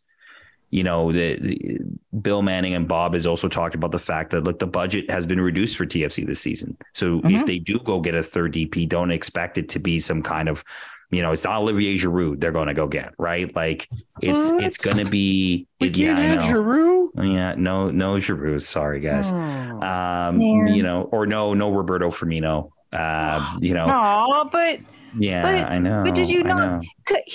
He would be happy because he was so sad on the weekend. He was so sad. Even after he scored the beautiful goal, Bobby, come here. Don't go back to Brazil. Just come here. It'll be fine. It'll be all better. Oh, yeah, it would be all better. But, when you're asking for, when you're looking at Lorenzo Insigne, who isn't, necessarily lighting the world on fire, making as much as he's making, even though it says he's giving back some money, you're like, hey, just scored a goal in the Premier League. Probably put my team in the Champions League. 20 million a year, please. Don't think they're getting that kind of money for salary. So, I'm sort of pulling Mark. I'm not answering the question either, but no, at the end of the day, like, does Bob need to go? It's a hard question to answer. Well, yeah, it is. And does Bob need to go right now? I honestly think no. And the only reason I say that is because I don't know who you replace him with. I don't really know who you go out and you're going to get, and not just come in, but come in and make this team win now. Right. Exactly. Because the team is not built to be good in 2022 or to peak in 2023. And OK, now that's the year you compete for MLS Cup. That's not the plan. The plan is that this team is competitive right now. And I don't know who you bring in to do that other than Bob Bradley, because he's built the team. I think, and whatever people, a lot of people are going to disagree with me on this, and including my dad, who does not like Bob Bradley, but that's okay. He never has, so he wasn't happy to begin with. To me, you stick with Bob until the end of the season, regardless of what happens. You just ride this shit out and hope two things happen. One, that your players fucking come back from injury, not too poorly destroyed. So Bradley's out for a while, which honestly is unfortunate. And again, as I've said far too many times this season, feels very weird for me to praise Michael Bradley, but Jesus Christ, do they ever miss him? Mm-hmm. Also, Jonathan Osorio, please come back. Also, can we please have the defenders stay healthy for more than 47 minutes? That would be nice. Every time Matt Hedges does not play, I have heart palpitations and my anxiety levels go up several notches because, again, I hate that our defense relies on one player pretty much, but it does right now. So you hope that the injured players come back. You know what? Christian Gutierrez, please, oh please. You actually made the bench the other day. I was so excited. I was like vibrating with excitement at the thought that your non-COVID illness is now past and that you might actually play because we need you to play. So anyway, hey, I'll say Kobe Franklin has actually stepped in really well. I thought he's played really, really well. Like to the point where I'm like, do you need to play Christian Gutierrez right now? Like, I think Kobe Franklin has done a solid job. Yeah, but when Richie Laryea, well, he's probably not going back. They're probably going to find a way to keep him. But should that happen, I don't know about Richie. I don't know. Newcastle Nottingham staying up, so better chance, but it's also an opportunity for him to maybe be loaned out to a European club. Maybe.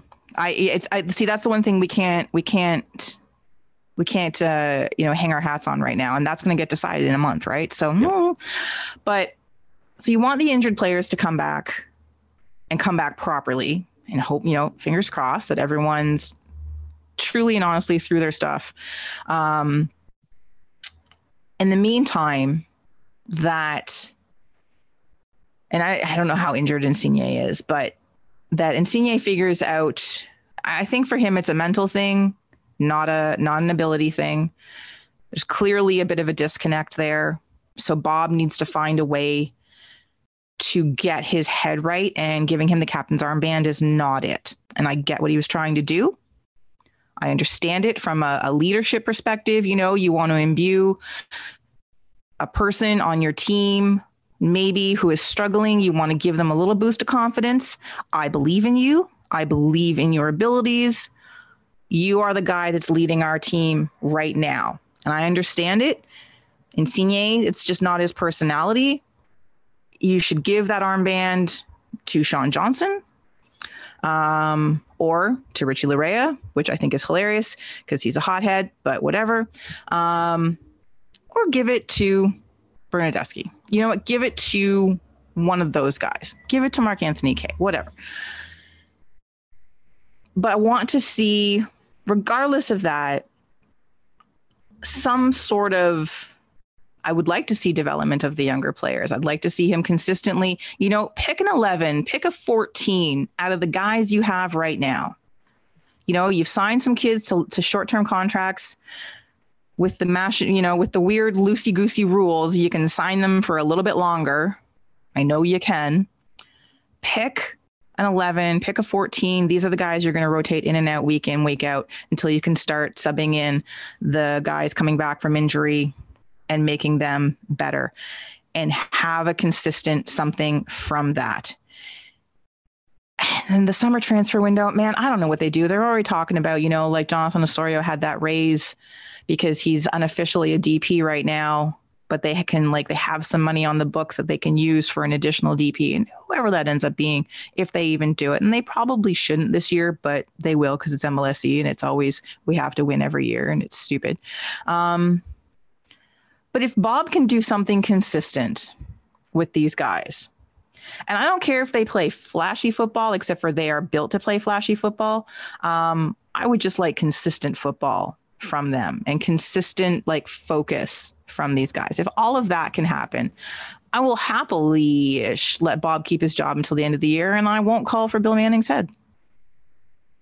Nor do I think Lorenzo Insigne is the problem. He is a problem because he's not playing to his abilities right now, but he is not the problem. He is not the source of all that ails Toronto FC. Those of you that think he is are wrong. Fair. Yes, I agree that it probably is part of the problem. Sure. And I think, whether that is a more behind the scenes locker room thing or an on the pitch thing, we're not sure. And I don't want to speculate off the pitch because we just don't know. Right. And probably not our place to even know. I refer you back to John Molinaro. Yeah. It's why I brought it up, though, because it's true. Again, there's very few journalists that trust is the right word.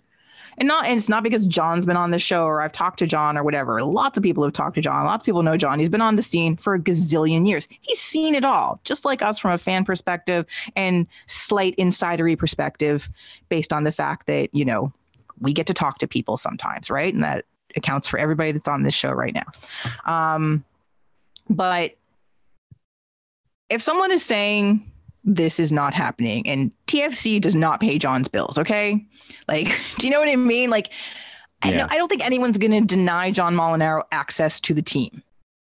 Just, you know what I'm saying? Like, there might be other journalists that might happen to, but can you ever see Toronto FC saying, John said a mean thing about us? Well, no, because that credit is built up over time and he's he's respected. He's a respected voice.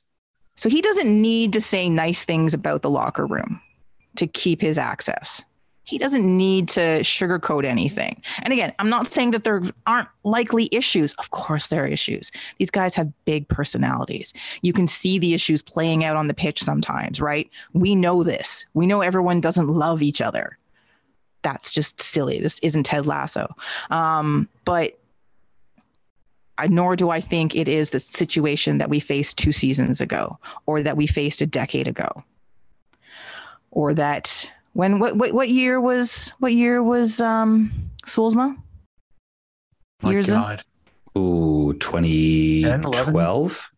Yeah. Like when was Club Escobar? I'm pretty sure that was 2012.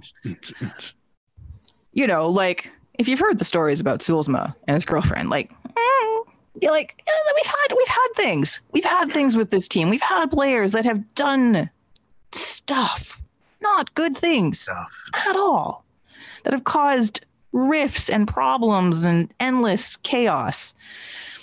Who was the guy that got into the fight with the Punch? What was his name? Punch. Asseval?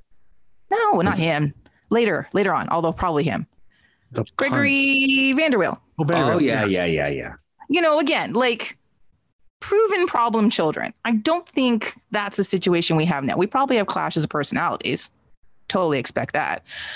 Again, and frustrations mounting as the team is not succeeding, right? So anyway, sorry, continue. I'm just trying to figure my way through all this. Yeah, no, I think a lot of people are. And a lot of people are trying to sort of figure out what the deal is. In the end, look, I think look, we could all be, we could be doing this podcast in August and I'll be laughing at this time because his team's kind of clicked and figured it out and, they're on their way. Doubt that based on sort of what I'm seeing right now. But, right now, it just feels like this is not a combination of this season. I think the frustration from the fan base is not just about this season, right? No. I think this is a culmination of the last 2-3 years. Exactly. It's totally a culmination of sort of just, the gaps with that. Look, 2019, I always say this, 2019 was a mirage in the desert, right? Like it was this sort of He was one of the worst things that ever could have happened to this club. In a way, yes, because it was great. Look, I got to go to a cup final away. We lost. It was amazing. It was one of the best away trips I've ever had, even though we lost. But in the back of my mind, I think a lot of TFC fans' minds who have been around this club for a long time, you're like, ooh, that's going to buy this roster that probably should start, coming together a little bit. Way too much fucking time. Extra time. And it bought them essentially 2 extra seasons. I mean, really, COVID wiped out part of it. And look, this team, again, even after COVID, this team almost won a Shield, right? It almost won a Shield again, right? It's crazy. Yeah, it's crazy to think about. 3 years ago, this team was in a position to win the league, essentially. I know. But it's sort of the drop off has been rapid. It has been as fast as the rise almost went, maybe even faster. Yeah. Okay. Mark, anything you want to add to all of this before we move on? I don't know. There's not much else I can add. Like, yeah. It's just that's the general. I think that was the perfect addition right there. I mean, that is the general feeling. Fuck. Trying to untangle this and make sense of it. Like, let's be fair. Like, even for us just gabbing about football, it's way above our pay grade. Like, and I mean, but this is what we do. But I don't know. This is a very particularly interesting mess because I don't know. It just seems like everything's there. It's just in one hell of a knot, one hell of a tangle. So, and it's like being you guys stuck in pretty much Minotaur's labyrinth. Yeah, you guys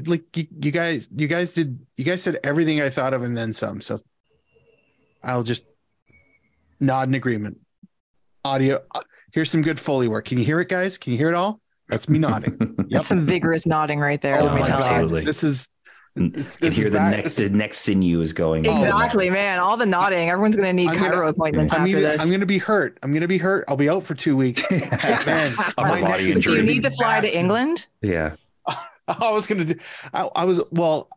of taking a helicopter to Montreal. Because the neck specialists are in Montreal. So there you go. Isn't that how it works? Mike, I need somebody to fly. You want to fly? I'll give it a go. I'll give it a go. I'll let you know. You bring the chopper. I'll pick you up. I'll pick you up downtown. Deal of the century. All right, let's move on from this. Okay, so we're shifting into what's coming up. There's a few matches coming up this next week, and let's talk about one of our favorite things first. Let's get to a happy place. We're going to talk about the Voyageurs Cup, which we all love and is a competition that is near and dear to our hearts every year. And semifinals are this week. Yeah. Mm-hmm. Wednesday night, baby. Wednesday night. Woo. Both matches. It's very exciting. And as I said earlier, we've got 2 CanPL teams still in it. There is a chance we'll have an all CanPL final for the Voyageurs Cup. I like your optimism. I doubt that it will happen. Yeah. But there's a chance. So we've got Montreal hosting Hamilton on the early match. And then in the Battle of BC 3, I love this. I love this ongoing theme. It makes me so happy. Yeah. Pacific hosting the Whitecaps, which I also love, by the way. I think it's great, and the Whitecaps have to go to Starlight. 2 kind of intriguing matchups to me. Montreal, who have more or less turned their season right the fuck around and are just being annoyingly good again. It's very irritating. after starting the season completely mired in just awfulness. But it's all coming together. Isn't that great? And then, of course, you have Hamilton, consistently at the top of the CanPL, used to cup competitions. They like cup competitions. This is one of the things that Hamilton is good at, is figuring out how to turn it on for these, brief moments and take the next step, right? So I think that particular match is going to be like, that one's got goals in it. You know what I mean? Like, there's gonna be a fast and furious match. Yeah. There's gonna be no rest in this particular one. And then Pacific hosting Whitecaps has a bit of a different feel to it for me. Again, Pacific has been playing pretty well of late. Again, finding their scoring boots again. They're the top scoring team in the CanPL right now. Playing at home where they like to play, Starlight's good to them. It's a good venue for them. They've got the home fans. They just have, home ground advantage really does work in their favor for this match. And then the Whitecaps, who have been quizzical, they're just very up and down. They're so, I can't peg them at all this season, even the last 2 seasons, really. And like you said, yeah, very up and down. So it just depends on which Whitecaps team shows up. Does the Scottish Savior, put on a show? Like, I don't know. So yeah, but I still think there are 2 very exciting matches. Like, yes, I would rather Toronto were still in it. I always would rather Toronto were still in it. But these are 2 pretty exciting matches. Like, I will be glued to my TV on Wednesday night. You know what I mean? Like, I've got beer in the fridge. I'm probably going to make myself something snacky. Maybe I'll order pizza. Who knows? But like, that's my big plan for Wednesday night. Like, don't talk to me. I'm watching soccer for, this many hours. That's what I'm doing, because I'm really very vested in both of these semifinals. What's it like to be fancy? Look at you. I'm ordering pizza. Ugh. By ordering pizza, I'm probably going to go buy like discount pizza and no frills. Look, you're not diminishing the fanciness here, okay? You're just not. Pizza is fancy? How is pizza fancy? Go to Baldi Alley's. I'll show you a fancy pizza. Jeez. You've no idea. Man, don't I wish? Are you kidding? I've got 4 excellent pizza joints within a 5-7 minute walk of my house. Like, there's some good pizza in Bloor West Village, let me tell you. But I don't think I can splash the cash on that. No, right now. Fair enough. Montreal, Hamilton. Look, this is the 3rd straight year these teams are playing each other. So there'll be no intimidation factor from Forge, right? They're not going to be intimidated by Montreal at all. They know they can hang with them. Last season, look, it was a 3-0 loss and they were thoroughly beaten. And look, they ran into a Montreal that at the time was just sort of starting to get into the form that saw that Wilfred Nancy team really show that what they could do. Little did we know that Wilfred Nancy would be gone in like less than 6 months, but feels so weird.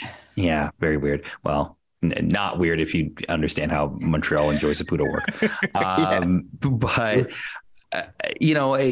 again, this is a game where I think if you're ever going to catch Montreal, before a cup semifinal, this is a good time for Forge to catch Montreal. They just come off 2 straight losses after, essentially turning their season around by beating TFC twice in a week. Mm-hmm. So from that perspective, you're probably catching Montreal at the right time if you're Forge, or at least the best time you could possibly get them. This will still be very tough for Forge. That Montreal team is showing a lot of signs of improvement under Hernan Losada.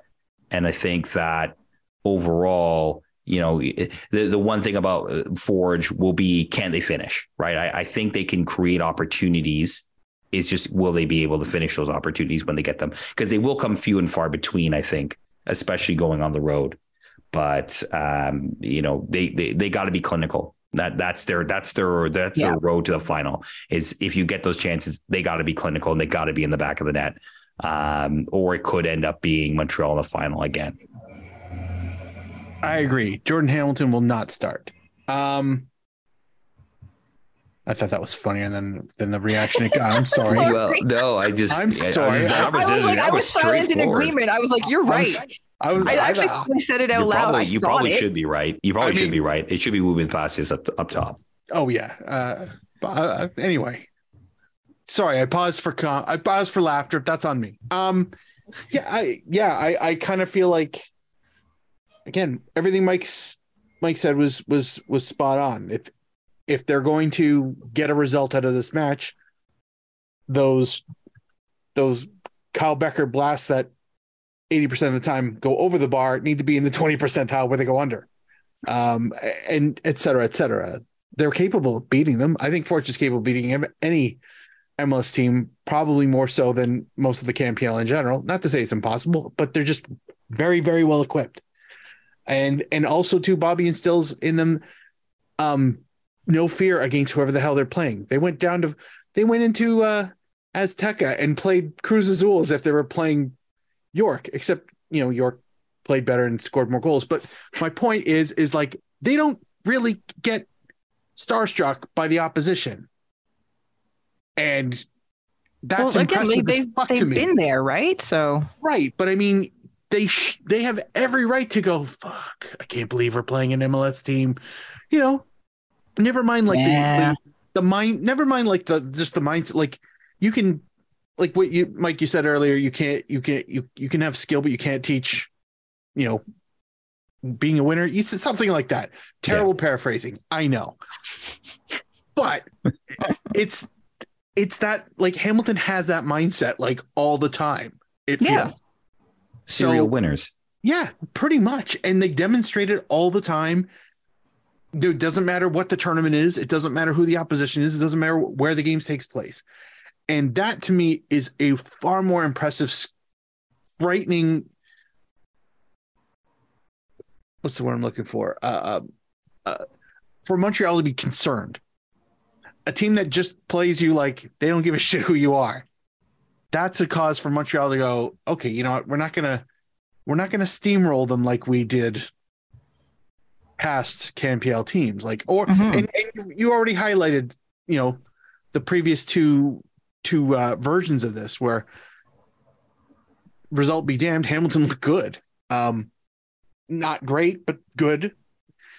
So yeah, this is the third version of the Schwarnier Derby, and I am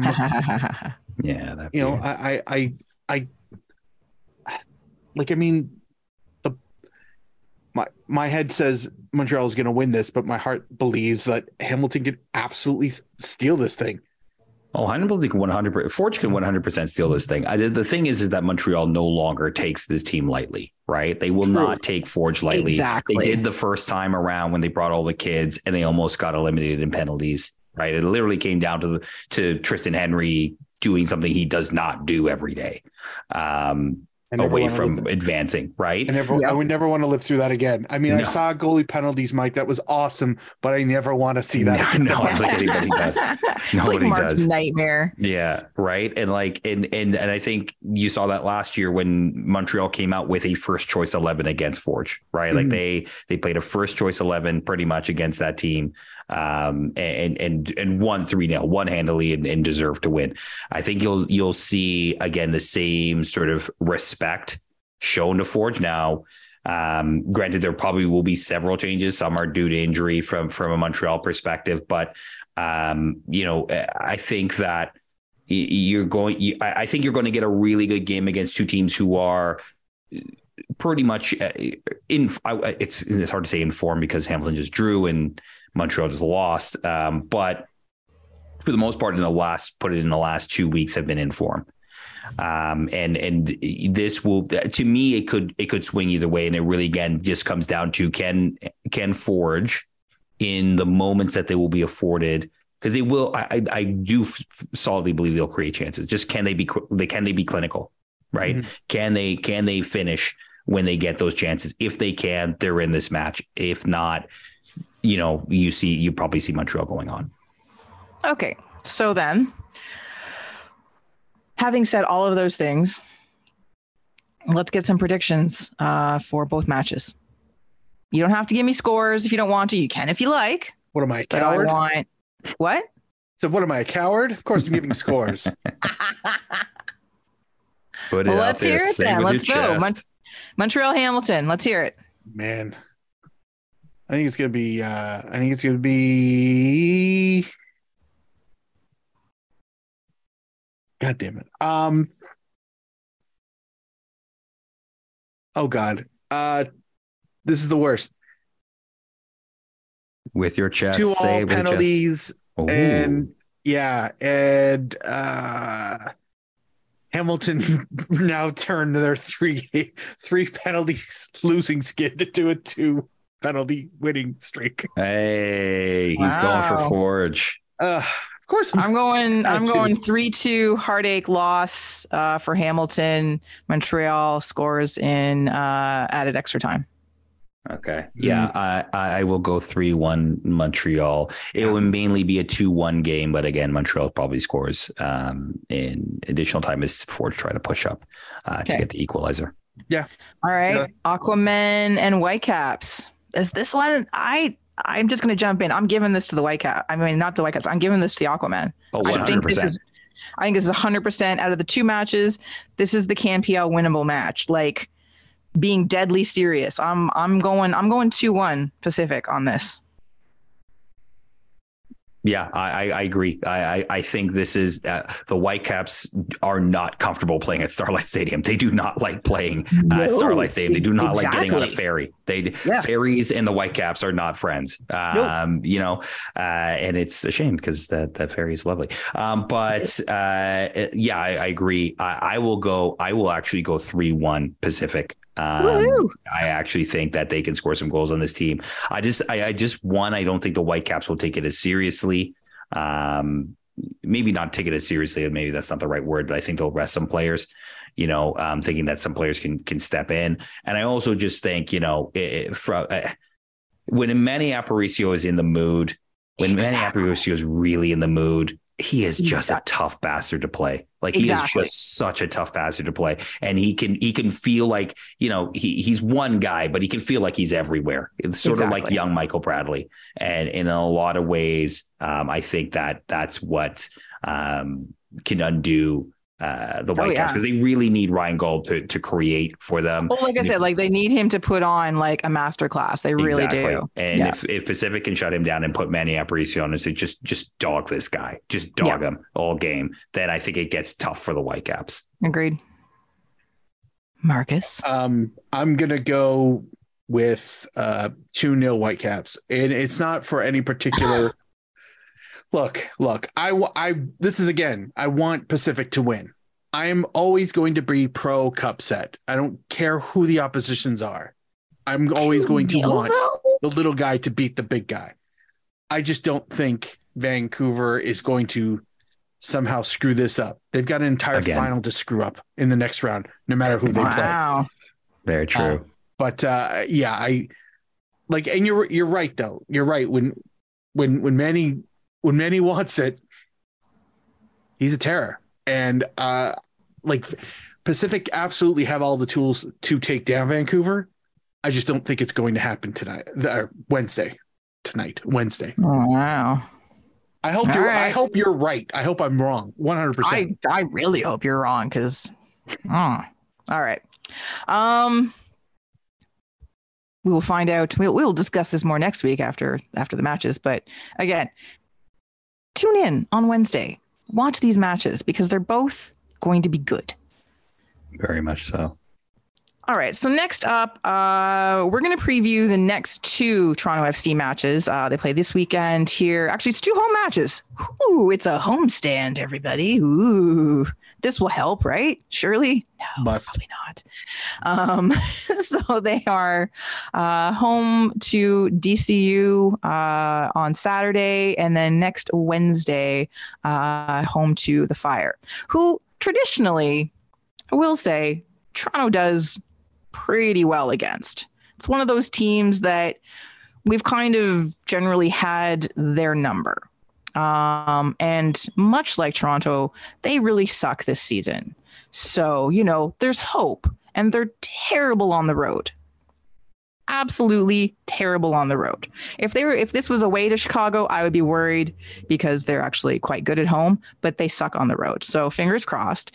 DC is a bit of a different story. They've somehow managed they started the season destroying TFC in the season opener notwithstanding, kind of wonky. But they've managed to, string some consistency together. All rumors of Wayne Rooney losing his job have gone completely away. So annoying. Yeah. I was really looking forward to to Waza getting sacked. Yes. Mid-season, not even mid-season, barely a quarter of the way in. I was like, yes, gone, go. No, now suddenly they're like good or whatever. Fucking annoying. They're irritatingly consistent on the road. So, they're not great, but they don't suck. They've got some points. Yeah. Anyway. So yes. So, like I said, first up is DC on Saturday. And I feel like the history, the friction between Toronto and DC has faded over the years. It used to be like one of those fixtures that was like, oh, DC's coming, there was anger and stuff like that. And some of that was D-Row related, and some of that was just general Eastern Conference familiarity kind of thing. But I sort of feel like that's like, it's DC, whatever. Do you know what I mean?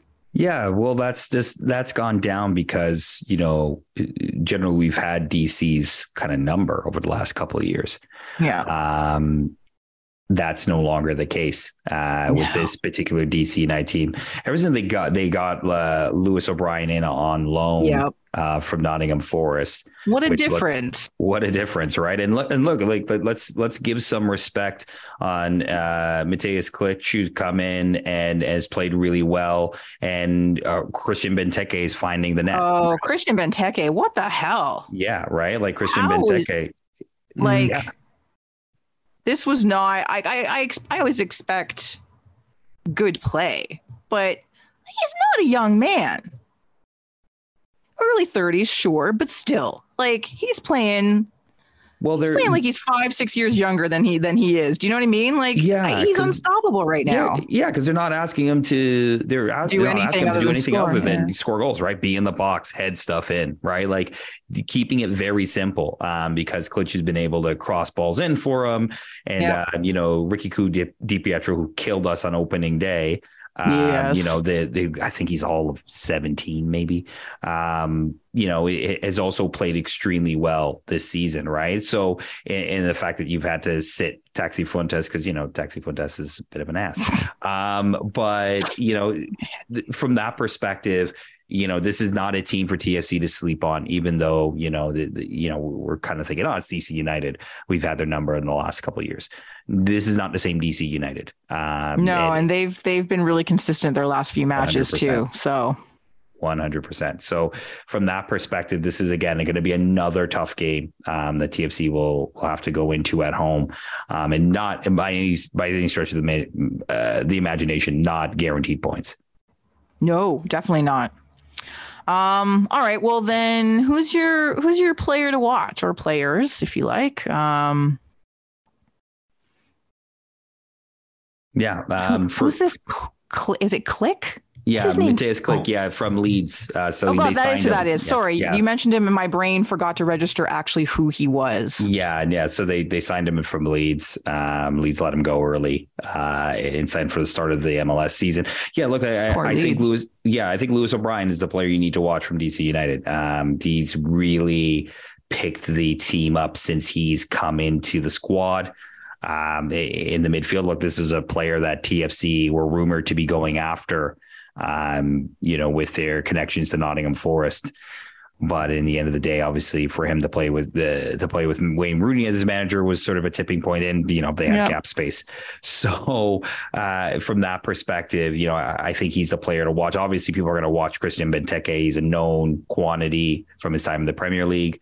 So those are really the two that I'm watching, and then obviously, Klich will be your third. I've got my eye on Knaus. Okay. Like, I know O'Brien, like I know, the midfield, but he's been pretty consistent.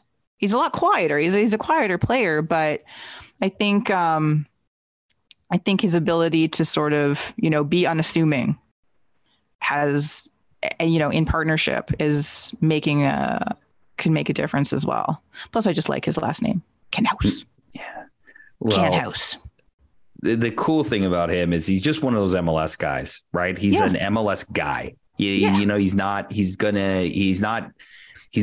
headlines. Yeah, he's not stealing any headlines. He's not going to be the guy that is going to sell the shirts for your team.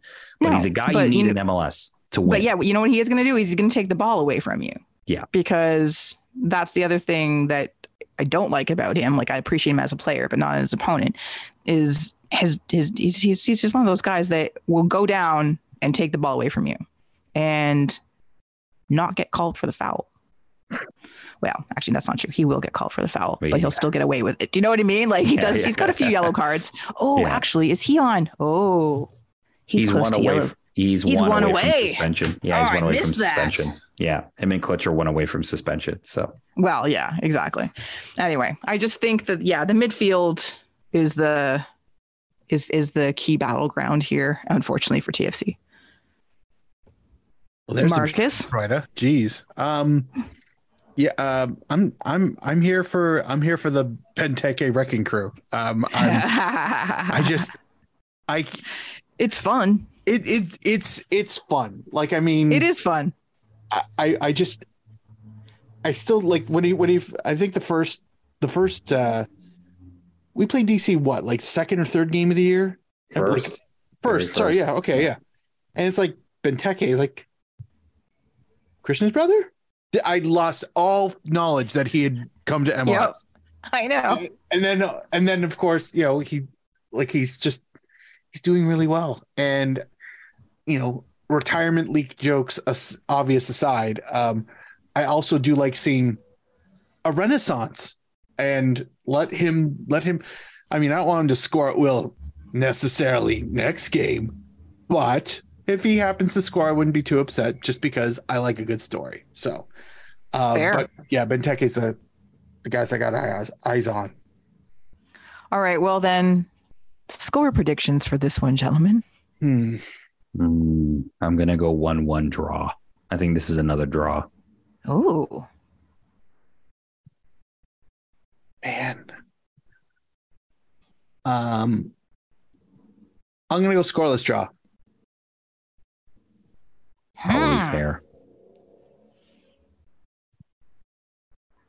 Oh, I don't know what to do now. I don't even know what my instinct says. Actually, the draw sort of feels right. But yeah, no, I'm with Mike on this one. I think there's at least a couple goals, so I'll go 1-1 draw. Yeah, I think there's goals in it. The question will be, of course, is just can TFC bounce back from losing a game like that? That's a tough way to lose. Losing at the last second to a bit of a calamitous goal. Yeah, you know what? I think they can. I still look at their performance against the energy drinks, and I still, again, was it a stand-up performance? No. Energy drinks very good? No. However, they put in a solid performance after having an absolute shit performance, 2 shit performances, and we're like, you know what? We're just going to be boring and consistent against another boring team, and we're going to go with that. So I'm going to take heart in that. Okay. Next up, next Wednesday, Chicago. Yay. A team who, again, like I said, is as bad as Toronto. Has, if you look at their their record. They won a couple in their last few, but they'd been absolute shit before that. They haven't been very great after that. Like they're very much up and down. Anyways, they're not good. So I think, this is, and again, like I said, this is a team that historically and pretty consistently Toronto has had their number. It's a team that I think they haven't completely dominated them because TFC were so shit in the early years, but it's almost been like that team that kind of like gives them a little bit of a bounce for whatever reason. That's the team. Now, having said that, we have to talk about the Kai Kamara of it all, because that was going to be my player to watch. Oh yeah. Is it not everybody's, because it's Kai, and he's back and scoring goals at will almost. He hasn't played the whole season because I think he had a bit of a knock. I'm sorry. I'm under a rock. When the fuck did he end up in Chicago? Just before the start of the season. Literally just before. It was like sliding in under the wire. Yeah. Yeah, he's already scored 3 goals. After he tore a strip off of Saputo in Montreal. Yeah. Okay, I remember that part. I didn't realize he had a Yeah, I think they traded him like after week 1. I think after week 1 he was traded. It was very up in the air what was going on, what was happening. And then there was rumors he'd been seen at this club, and then he'd been seen at this club. And then I follow a bunch of Chicago people who were suddenly like, that was all the chatter. So, he needed a club he hasn't been to yet. So. The MLS tour continues. Sorry. Yeah, I know, right? It was our turn. God damn it! It's been our turn the last 3 clubs. I know. It's not fair. He's gonna retire before it's our turn. It's not fair. Or he'll come here and then retire, which is worse. Good point. So that is, it really is. That is the concern for me with that team. Like they have some good players. They are better than what their performances has been, but this team is not gelled at all.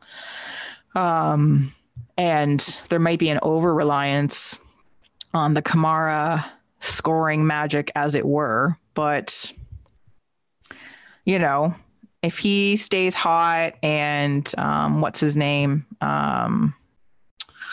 Shaqiri. I can't. Huh? Shaqiri, yeah. Like remember last season? Remember that match, Mark? Where Shaqiri was like the immovable force. Oh yeah, human marble. Yes. Yeah. You couldn't do anything. I mean, he just rolled through you, and good luck. So like, if that happens again, then they're in trouble, because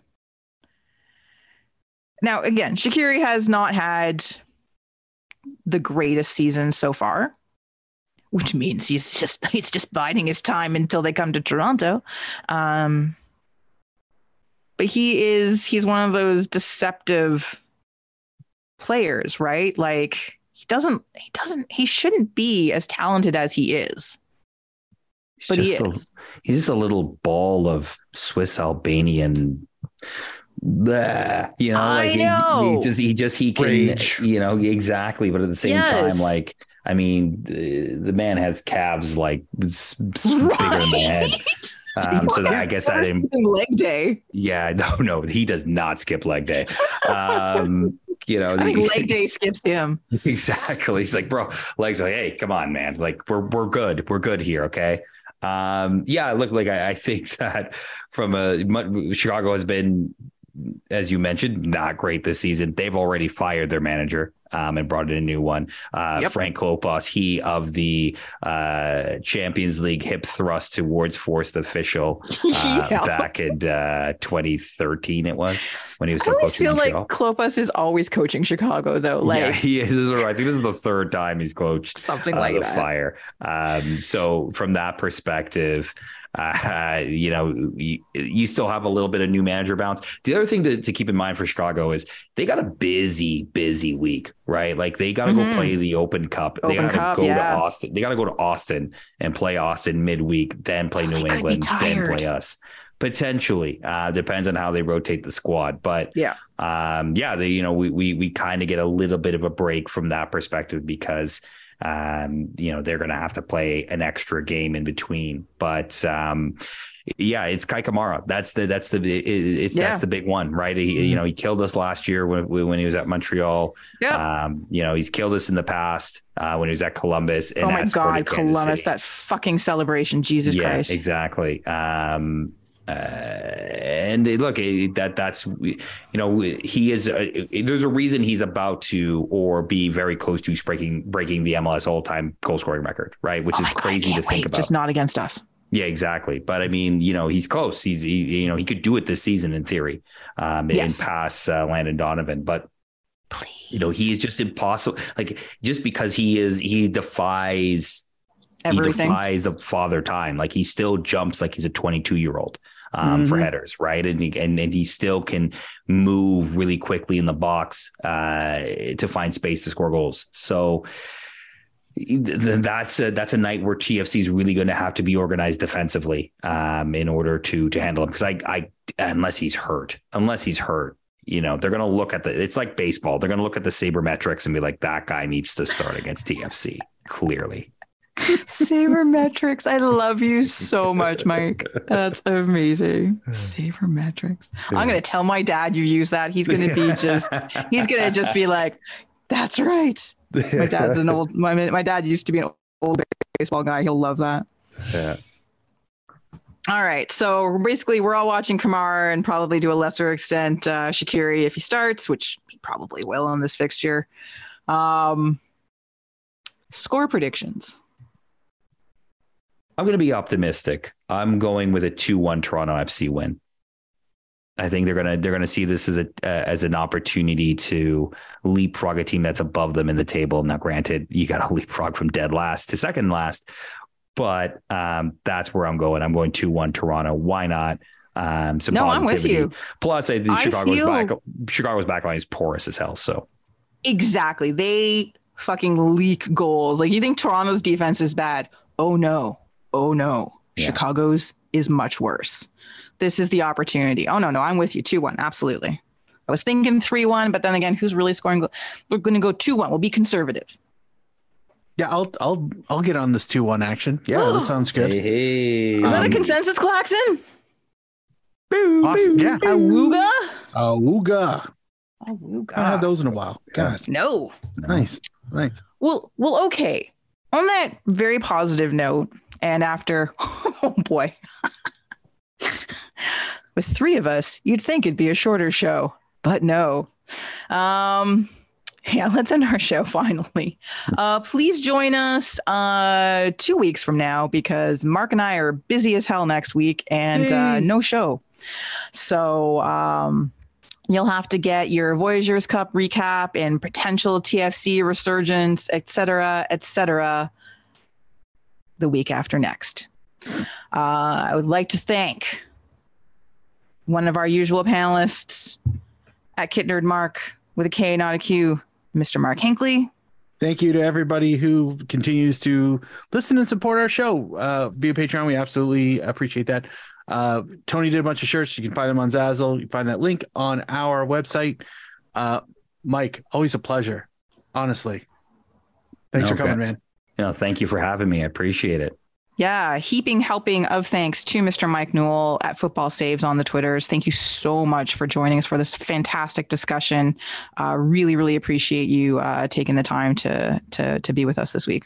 I appreciate the invite. Always love chatting with you guys. And obviously, continue on the CPL train just for a second because this league needs to be talked about a lot. And I love it. I love the league. I love where it could potentially be going. And especially just a lot of great stories of a lot of great players that are interesting characters. And I feel like sometimes when we talk about MLS and the Premier League and things like that, sometimes those characters get lost. So if you're looking for characters in a league, look no farther than probably your own backyard in the Canadian Premier League. True. Nice. Yes. Well said. As for me, you can find me on the internet. Yes, the entire internet at KZ Knowles. I have been your host, Kristen Knowles.